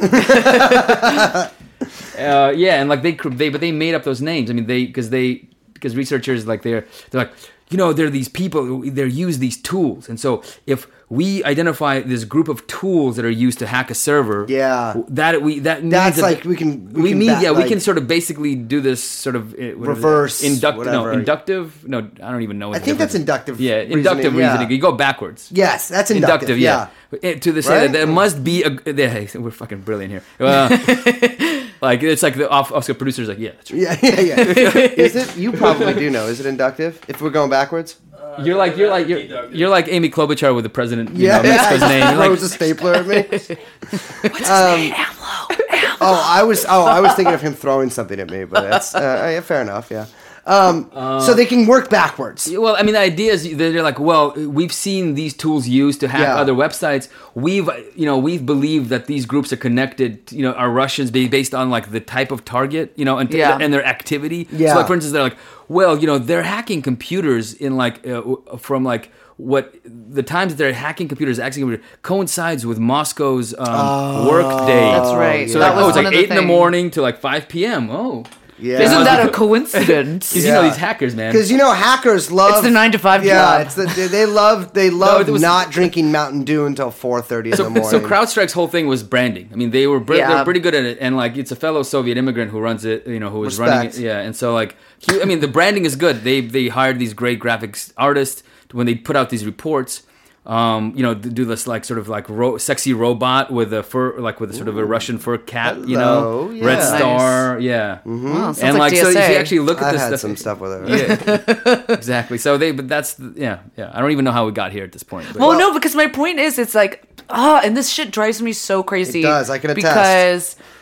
Because there's like really a handful of people. I could probably think of all of them, or both hands. who like fought back, including yourself, Yeah. fought back against all this bullshit Russia panic crap. Yeah. And we still see it. You know, they're already warning that, like, you know, Bernie. you know, Putin's helping Bernie. It's funny. They kind of did drop that after like this last week too. I mean, they just haven't mentioned it much. Well, yeah, because they're like, oh, we don't need that. He's helping Trump and Bernie. But yeah. then, But like all of this stems, like literally this entire thing.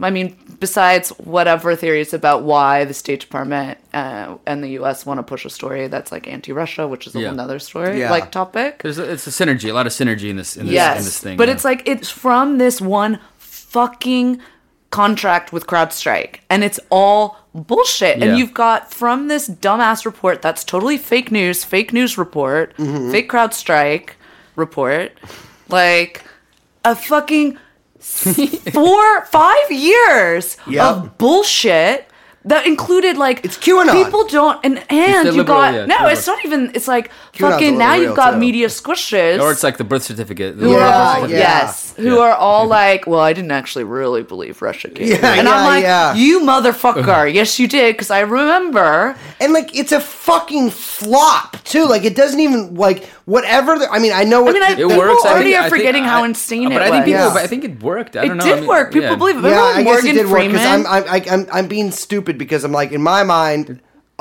superficially. The point of it is to get Trump out of office, but that's not the point. No, the point is to all. Basically discredit. Well, also the point is they need to discredit. Well, it does a lot of things. To suck out like all the oxygen from any, when you have the discussion that we blame this thing instead of talking about what actually happened, right? I mean, it's like served a lot of functions. It created like ratings for the news. It's been amazing. I mean, that was the thing. Like Maddow's show went through the fucking roof. It it's like sort of the impeachment. It was kind of like the impeachment thing because the impeachment was like great for ratings. I mean, great for viewers. Great for great for the Adam Schiff. Adam Schiff broke all fundraising records. Yeah, he rocketed to stardom from this. By the way, and he started out as a prosecutor, actually prosecuting this weird Mormon Soviet spy. That was his first kind of like big public case. This weird interesting, inept Mormon who got seduced by like a Russian woman. Amazing, and who thought that he was going to infiltrate the KGB. Yeah.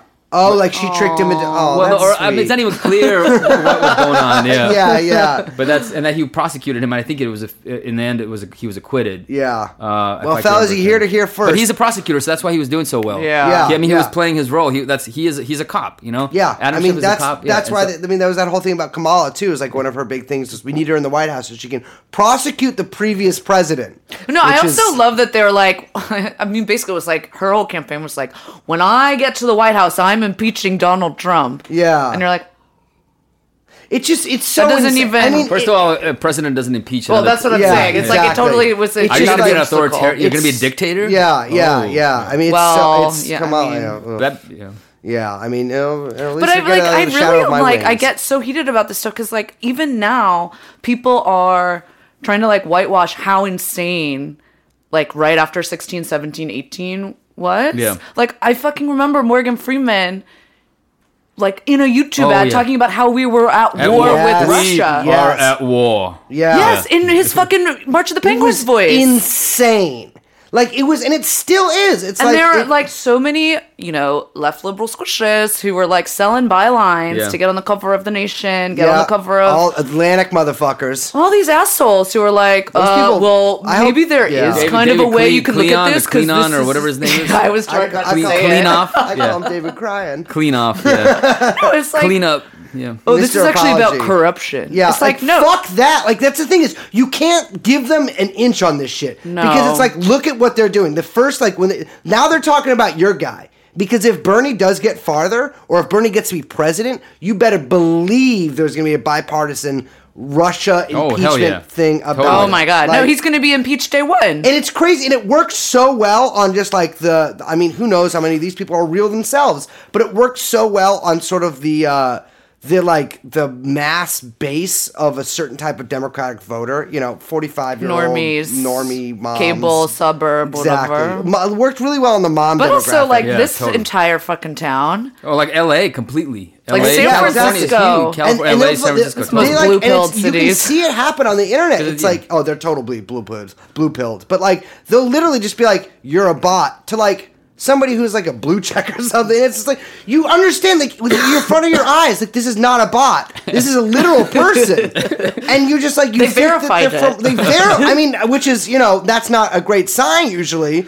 No disrespect. It's unclear if blue checks are real people. Yeah, well, some of them usually they're media people, so they're not really real. Yeah. But as we all know, it's crazy. It allowed people to go through, and it's one of these things where it's like it's, and this is I think what's so dangerous about the internet sometimes is it allows people to just totally embrace basically in totality these alternate realities that they sort of create, but are really created for them by TV or like just media in general, where it's like now they are in a spy novel and like they have to like defend Adam Schiff from like a guy being like Adam shit, and you have to like be like you have to out him as like a Provatskaya Derbyskaya guy. No, I didn't mean to knock the fine. You got it right almost 100%. Fuck you! Not you. Well, a little bit you, because I could see you didn't want me to get it fully right. No, it's exactly... that shit really reached a fever pitch. Where it was like, you had... Oh, God, what's her name? The lady. Crazy. Louise Mitch. There we fucking go. That one. What happened to her? She's still around, but it's like she just like replies to Adam Schiff for being like, right on. They were such obvious grifters. Real ire I have is for the ones that are like the soft grifters. Yeah. Where I'm just like, I see you all too. Well, also it's interesting because there used to be the Russia grifters before before 2016. And they helped set up like people like Masha Gessen, for instance. Oh yeah. And then she actually, when the real grifters kicked in, and they basically built on a world that she helped create. Yeah. She built a foundation. Like she made that respectable. Of the impenetrable FSB. The man without a face, Putin as this guy, as the shadowy manipulator. Puppeteer. Yeah. And so he's in the New York. She's in the New York. I mean, she's like the most respected. Russian intellectual in America. She's got the New Yorker cartoon Avi. Yeah, she's huge. Favorite. People think of her. I mean, she is like, Hannah Arendt, what in people's minds. She fucking sucks too. She plays her. She actually takes her shtick, and like the whole like totalitarianism. Yeah, that's her whole main thing. She totally How old was she when she moved here? Like 16? Oh, I don't remember. She was a teenager. She wrote about Bernie Sanders too. Yeah, she's useful for lots of things. No, and she compared, basically Cuba to Nazi Germany. Yep. Oh no, she does that whole like sort of dual Holocaust. Oh, she's thing. Totally. I mean, she opens her latest book with that. How her mother. Says that the Soviet Union is Nazi Germany. I mean, she doesn't like condemn. I mean, she's actually in Russia she would be called a liberal, which means that means in American to be like a libertarian. Yeah. So just that's like a classic liberal. Yeah. And so she believes she's like super anti-communist, super anti-left, but she's able to in America. She couches it in these kind of. I mean, it's easy to make people in America think that you're an intellectual because people are just so provincial here.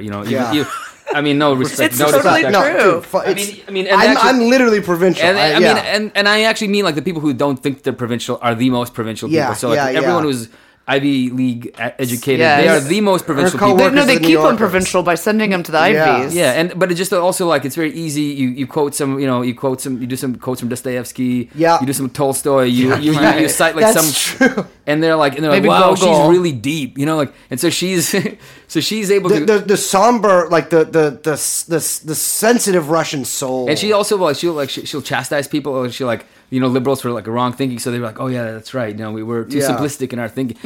But her whole thing is just how Russia and is basically it's a resurgence of the Soviet Union. Mm-hmm. The Russian people were not ready for democracy. Nope. They're like inner totalitarian sort of slave to the Soviet system has come back. Horrifically xenophobic. And so she helped set that stage like completely.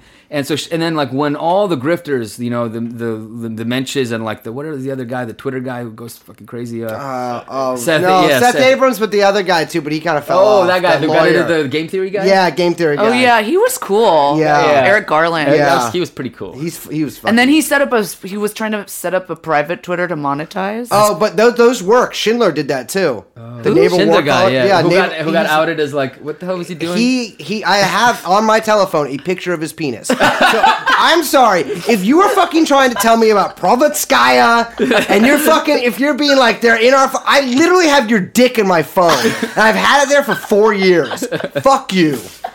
Yeah, and those guys all have paid Twitter accounts where you have to pay $5. Oh, it's like OnlyFans, but for it's like propaganda. for like porn stars.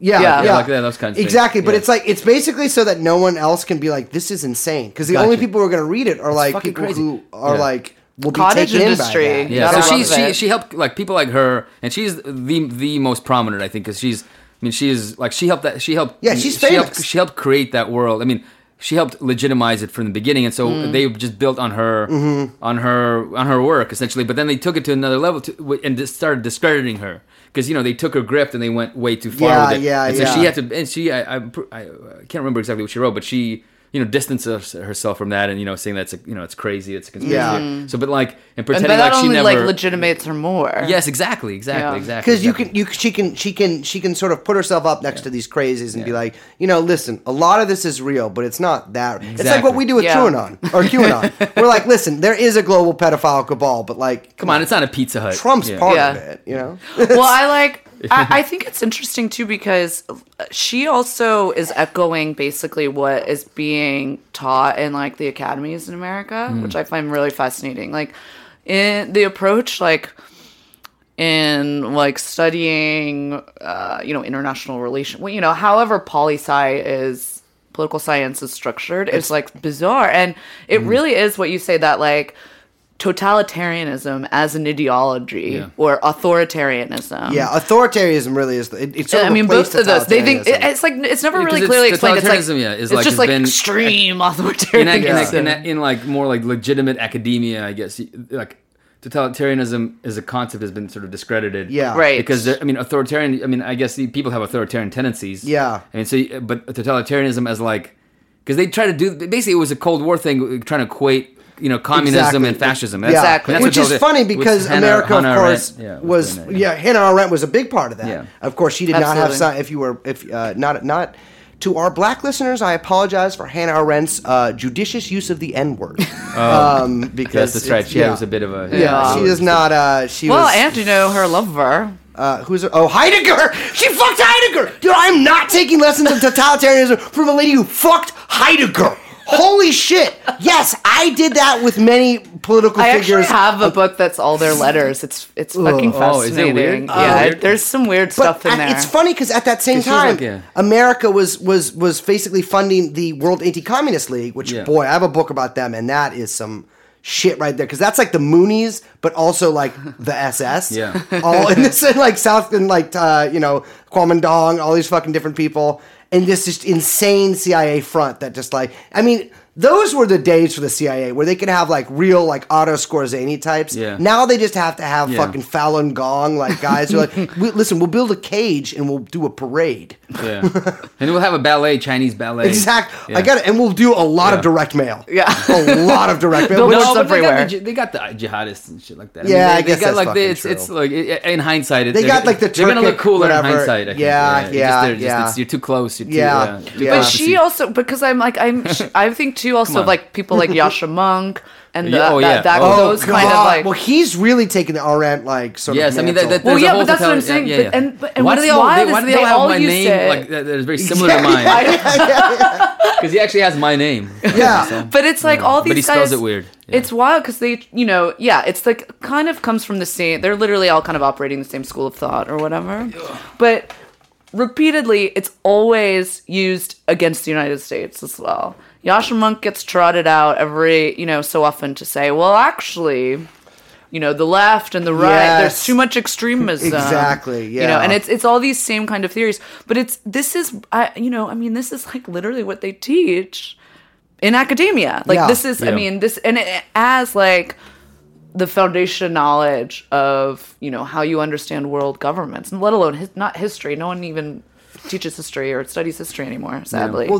Well, I mean, that's the funny thing is that only governments that aren't America can be totalitarian. I mean, you see it like, look at the election shit in Iowa. Compare that to Bolivia. Look at look at any of this shit. Look at the reaction to Ferguson and the sort of the murders of like protesters there, and then compare that to like the rhetoric around Venezuela and stuff like that. I mean, it's absurd. Like because the subtext there is if it's authoritarianism, it can't be. If it's authoritarian, it can't be a democracy.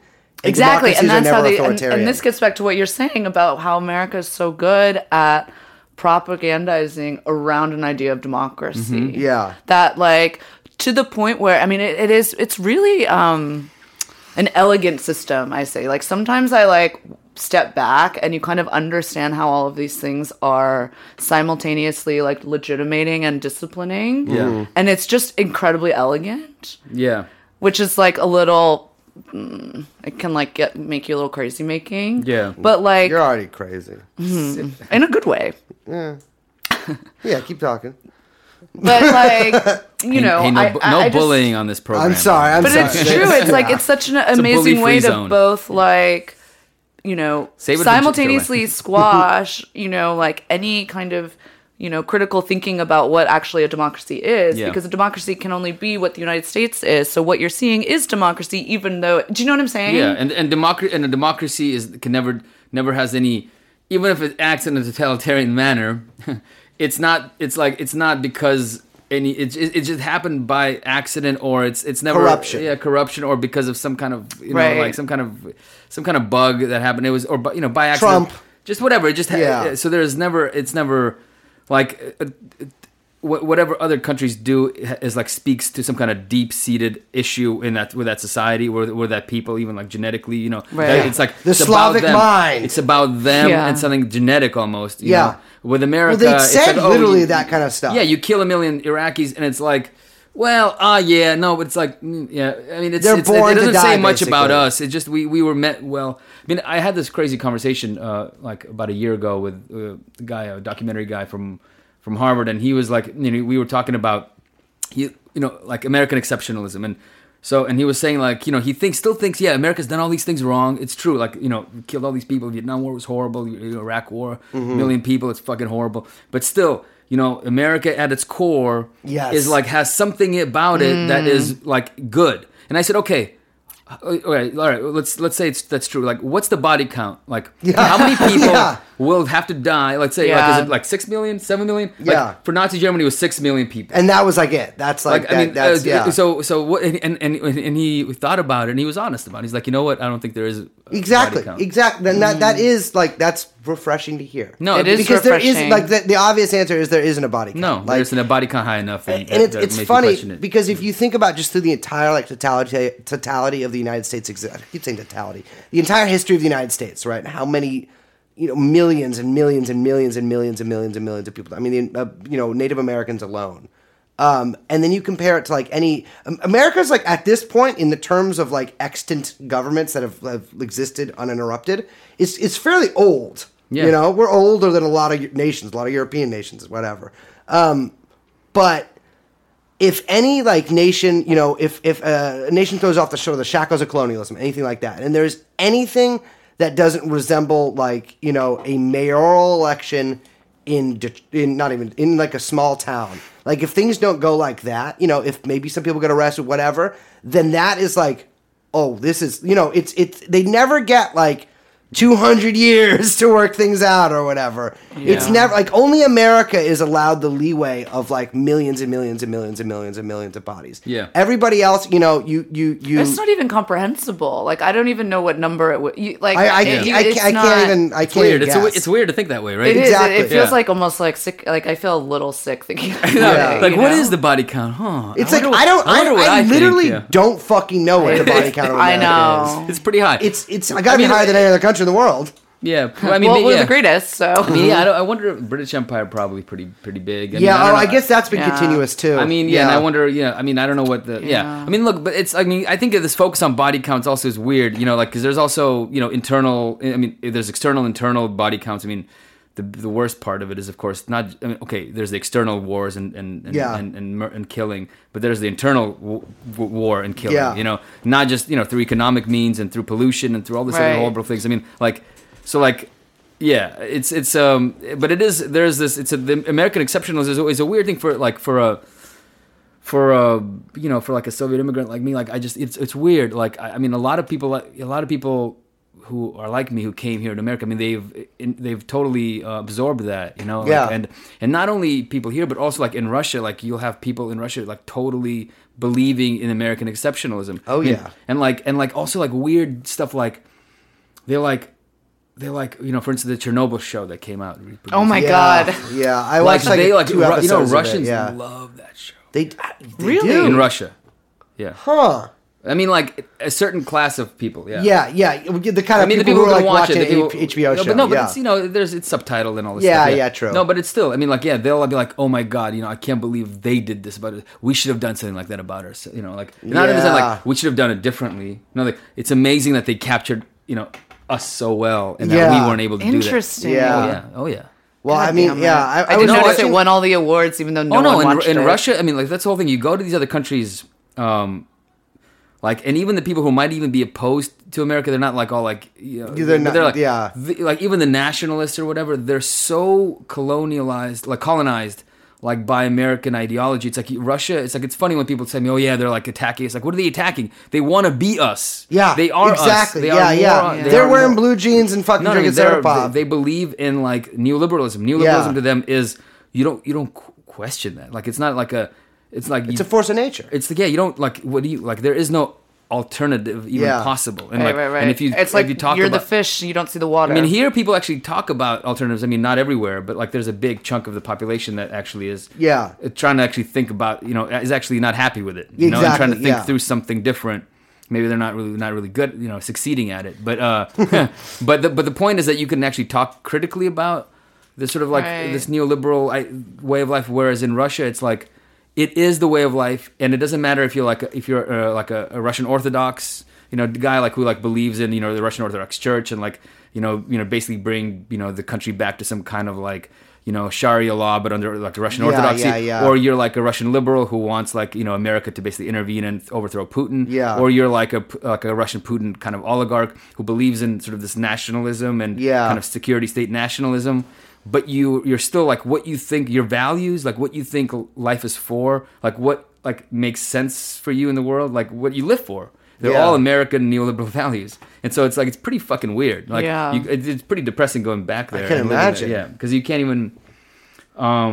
It's like that's the like.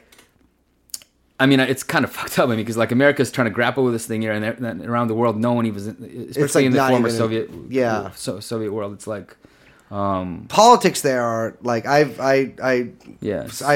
kept up on them for a while, and it's like it's really. I mean, I only know like world. about Poland. I mean, I have a lot of family in Poland, and Yeah, like exactly. the situation in Poland is fucking wild. Well, I spent a lot of time in Ukraine. Well, 3 weeks, but I spent a lot of time. Huge amount. I mean, I haven't. Well, been not a lot of Americans have been to Ukraine. I also where haven't been to where'd you many go? other countries Where'd you either. I spent 2 weeks in Odessa. That doesn't bolster Oh. your Or case like about how 2.5 you're not weeks. CIA, by the way, being like the only place. Dude, Ukraine my and plan Syria. was this is also will bolster the case is because I was like I had this idea I'm going to write a novel about these people who lived in these caves, and Odessa has a catacomb system that's like 1,500 kilometers long. Where? Odessa. Oh, okay, yeah. As a catacomb system like 1,500 kilometers long that were limestone when they built the city. They basically like, and it's funny. There's actually we for burial area. Yeah, but well, there are definitely bodies down there, but no, it's like it was basically mines, and then people lived in there. So you'd have like whatever transients living in there, and then during World War II, a lot of Jews and a lot of NKVD agents went down there too, and sort of like fought this because it's huge. I mean, this is like we went in one of the systems. You can't go whatever legally, but like you can just go. And we got my friend knew a guy who's a guide or who just goes down there, but he also takes other people. And he took us out basically to the equivalent of like Stockton. And we went down, and he's like, you could walk to downtown Odessa from here. That's cool. Yeah, it was fucking amazing. There was like, there was graffiti, or not graffiti. There were poems and prayers written by Baptist Russians. Interesting. This small From the sect of Soviet Union? Exactly. No, before pre-Soviet Union. Oh, interesting. From like 1905 or Orthodox. something. I see. Okay. Yeah, it was the Russian city. Well, it's like a really It was like a really small group of them, I guess, that all became minors. But boy, that's weird. I don't. That's what I told. I mean, good for I love the Baptists. Yeah, no word on if there's another northern or southern. Yeah, that's funny.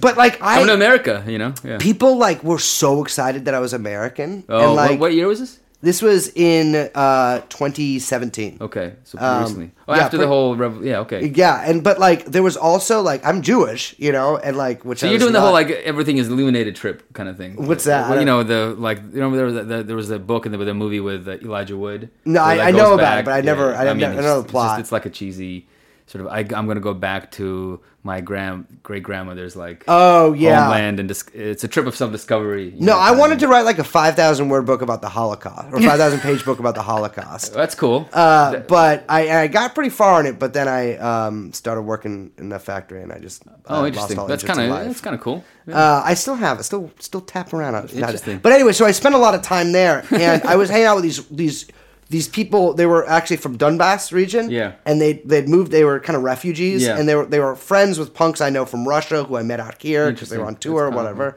And we were like walking around. And I was like, oh, look at all those like 40 pudgy youths in all black marching. Like, oh yeah, those are like Nazis. Yeah. And we walked by the place where the burning, nationalists had burned the trade unionist hall. Yes. And then we went to, but it was like Odessa still has like not a large Jewish population, but it's like a Jewish museum. It's a very Jewish city. Exactly. I read a book about the Jews of Odessa. There's a lot. Yeah, people live there. Yeah, exactly. Jews, and it's like a fairly. I know a Jew from Odessa that supports the Nazis. Exactly, what? Dude. Yeah, no, that's not like weird. I know, dude. Check this out. I know a fucking because they don't. Yeah, it's because they don't really think they're. Because they don't think that they're a real... They think that they're just these goons. They're not a real threat. It's like football hooligans. Basically, yeah, they're football hooligans, and they think that they actually served a good function, which is that, like, because Odessa was... Like, they keep the sort of the Russian people out, and the Russian sort of influence out, and the Russian takeover of the city. Odessa's like 40% Russian. Sure. And Odessa's it's a mobbed up city. It's a port. It's always been mobbed. So the mob is super strong there even now, And so so they just see them. So it's pretty weird to have a Jew talk about how that it's like actually it was actually like say, oh yeah, they burned him. It's like, oh, like it didn't really bother him that they burned all these people in that building. Insane. These communists they burned. And when I went to Kiev, there was just like straight up like they look like American neo-Nazis walking around. No, yeah, there's a lot of that stuff. There's like you can Ukraine it's weird. It's like it's very Yeah, man, but Odessa is not like any other city in Ukraine. That's the impression I got. Odessa is a very it's actually a very Russian city. It's beautiful. It's because it was built by the Russian Empire as a port town, so it has a very Russian history. That's where everyone speaks Russian there. Potemkin villages came into being because I think it was Catherine the Great. I want to say she had that city built, and I mean, this might be apocryphal, but I read it in a book about a history of Odessa that seemed fairly legitimate. I don't know. And Admiral Potemkin had on the side of the road built these like little, model villages to show. Yeah, that's the story. Yeah. Yeah. And so we have to wrap up soon. I know. 'Cause we've been doing this for like an hour and a half. We could keep going for like another hour, but. Well, give me something positive. Shit. Like I didn't know I had to become prepared. I don't know, man. I just I think about it sometimes when we talk about we basically just told our entire audience that like they're being watched and listened to at all times. Which they should know, but I don't say give me some positive news, but what can someone do about what? Just should they just throw away their phones? I bought about the tech stuff. I bought a bunch of Faraday cases. I forgot already about what the hell. I mean, I don't know. It doesn't bother me that much.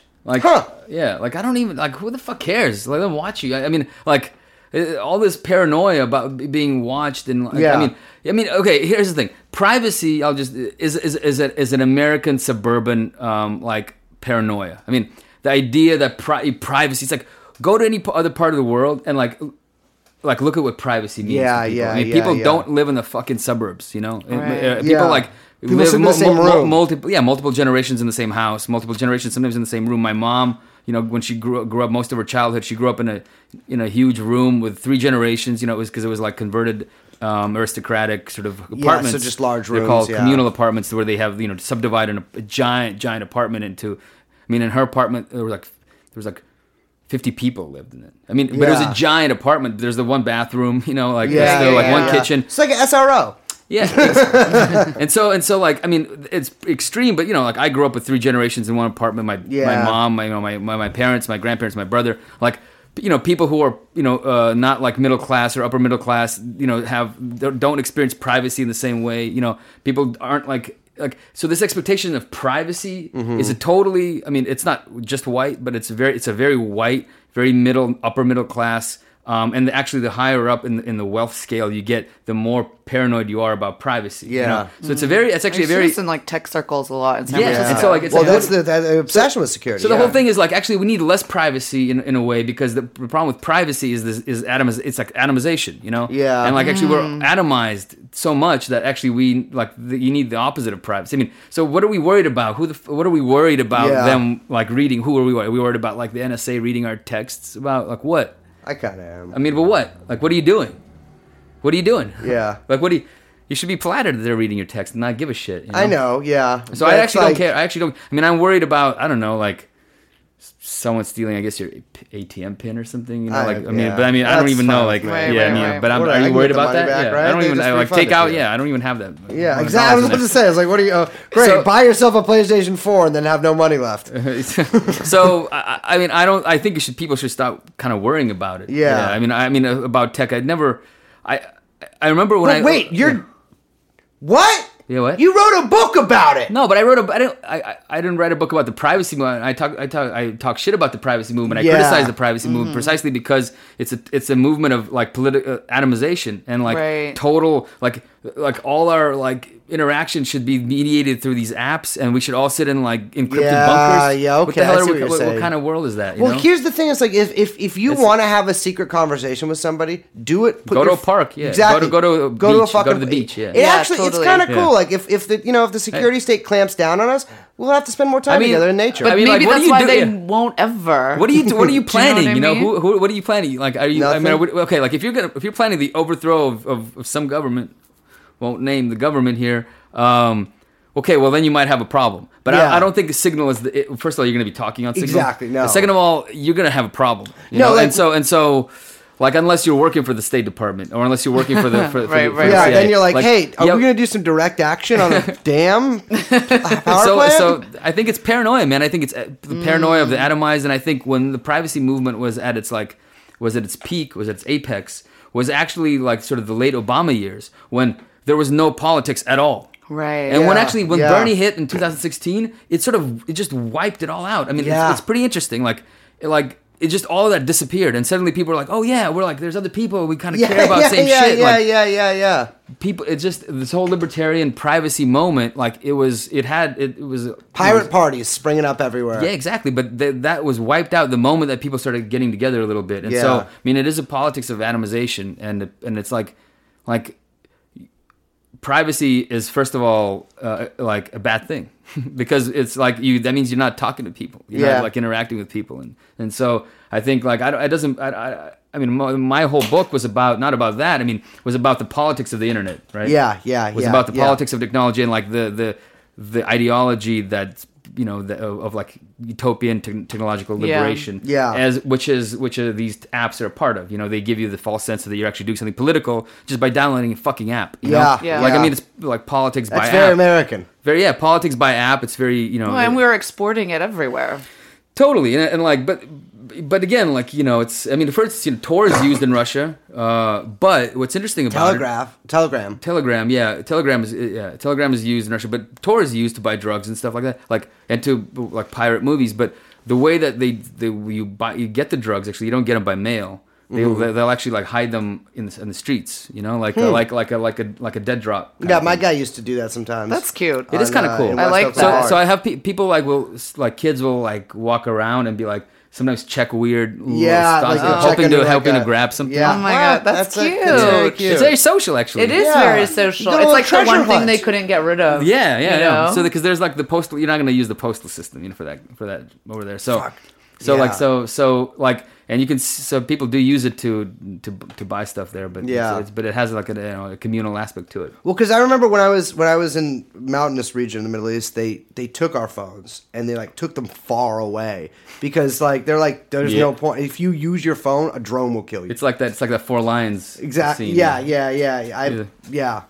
Yes. Oh yeah. That movie fucking rocks. That was amazing. Yeah. Highly recommended. Four Lions is incredible. Yeah. Yeah, exactly. Because you're basically like a target, a signal, like exactly. Because they do target drone strikes based on cell phone signals. I think they killed. I think that my like kind of theory about this is a guy.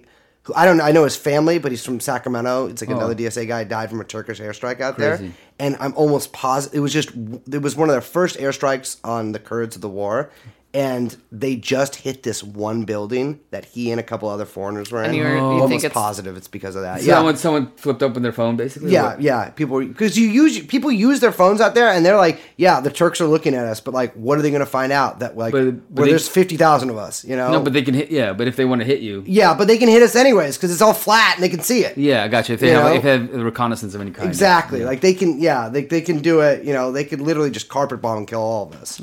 Yeah. But. So that like, I mean, I guess the moral is if you're doing something illegal, don't do it. It's like if you're encryption is always a thing of war and like it's a war. It's a technology of states that states use in a time of war or like in war with each other or revolutionary movements use. True. So if you're in a war with the state, all right, well then you're at war with the state, and you're gonna like.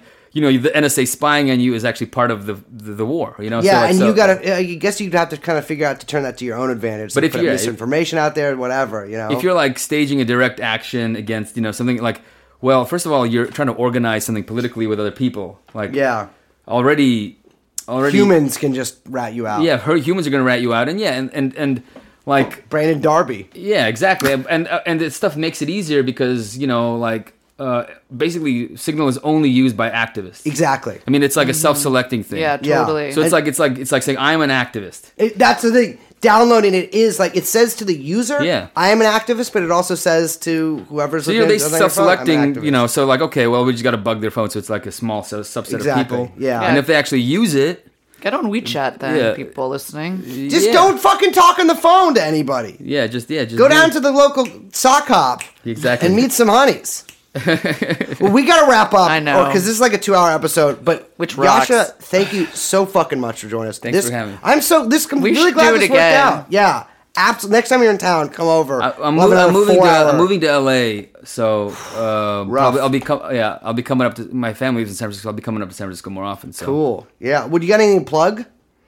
Well, we didn't even talk about the fucking water shit. Sorry, that was too loud. Oh yeah, we didn't even fucking talk about the water stuff. We're talking about water next time. Absolutely. But I'll plug my Substack, because everybody's got to hawk their shit. Yeah. Oh, absolutely. The yasha.substack.com. Sign up. Sign that. We'll sign link up to it. That. Yeah. Intro it. Yeah, because I write about a lot of the stuff that we're talking about here. Yeah. Sort of the weaponizing of nationalism and national identity, the weaponizing of immigrants, the whole soft power stuff. Yeah. Awesome. Well, that's your podcast, right? It's more like a newsletter. Okay. Didn't you do a podcast? I did it. Yeah, I did just an interview with the guy who uncovered that, like the foreign minister of Canada, Chrystia Freeland, her grandmother was a Nazi. Yeah, I listened collaborator. to that earlier today. I was it got into the weeds of like weird Canadian, like left wing, right wing Nazi politics. Well, I read because no one knows about that. Like, so there's like a war between the Canadian Ukrainian Nazis and like the Ukrainian sort of basically socialists because the socialists were huge before the war. Yeah, makes sense. And they were like multi-ethnic. They were working class, farmers, miners, all that stuff. And so, but then after the war, all these Nazi collaborators came. Specifically to Canada. Yeah, a lot that came to Canada. And there was essentially like a war between the two communities. And the right or the Nazi right or the fascist right, they were backed by power by the they were all in the process of becoming, and they took over all of like the like sort of the like property, like actual like houses that they so they would have like their culture houses that they would do like Ukrainian culture stuff. Jesus. And they actually did like a hostile takeover of all their communal property in Canada. Oh, not all of it, but like most a lot of it. Yeah. So there's like this weird fucking history of the left versus the right in Canada, but in the Ukrainian community, and it's pretty. I actually want to go. I'm trying to actually organize like like a a Canadian Nazi road trip, like to go through and to hit all of their, because they have like monuments to the SS and all this stuff there. It's pretty weird. Yeah, it's like the the Baltic countries too. Yeah, and they funded all this like Nazi stuff, like cultural Nazi heritage sites for the Ukrainians with like multicultural. Amazing. Oh my god! Yeah. So it's like being a Nazi is like multiculturalism. I read this book called it's like Stepan Bandera in Memory or whatever, and it's like about Stepan Bandera's sort of legacy in all these different countries. It's like written not from a charitable perspective to him. Oh, interesting. Who wrote that? I don't know. I got it on my phone. I can show it to you. Oh, yeah, that'd be interesting. But boy, that the sort of Ukrainian diaspora and like the politics in that are just absolutely totally wild. Totally wild. No, they're interesting. But we're gonna go on for another fucking hour. I know. I know. Squanch this. Yasha, thank you so much for joining us. Thanks so much. This is so fun. Yeah, it was fun. Thank you. We can just do the outro here, right? Yeah, do it. Yeah. My name is. I'm not going to say something funny. We have a guest. I'm Brace Belden. I'm Liz. Joined by producer Young Chomsky. And thank you so much. Bye-bye.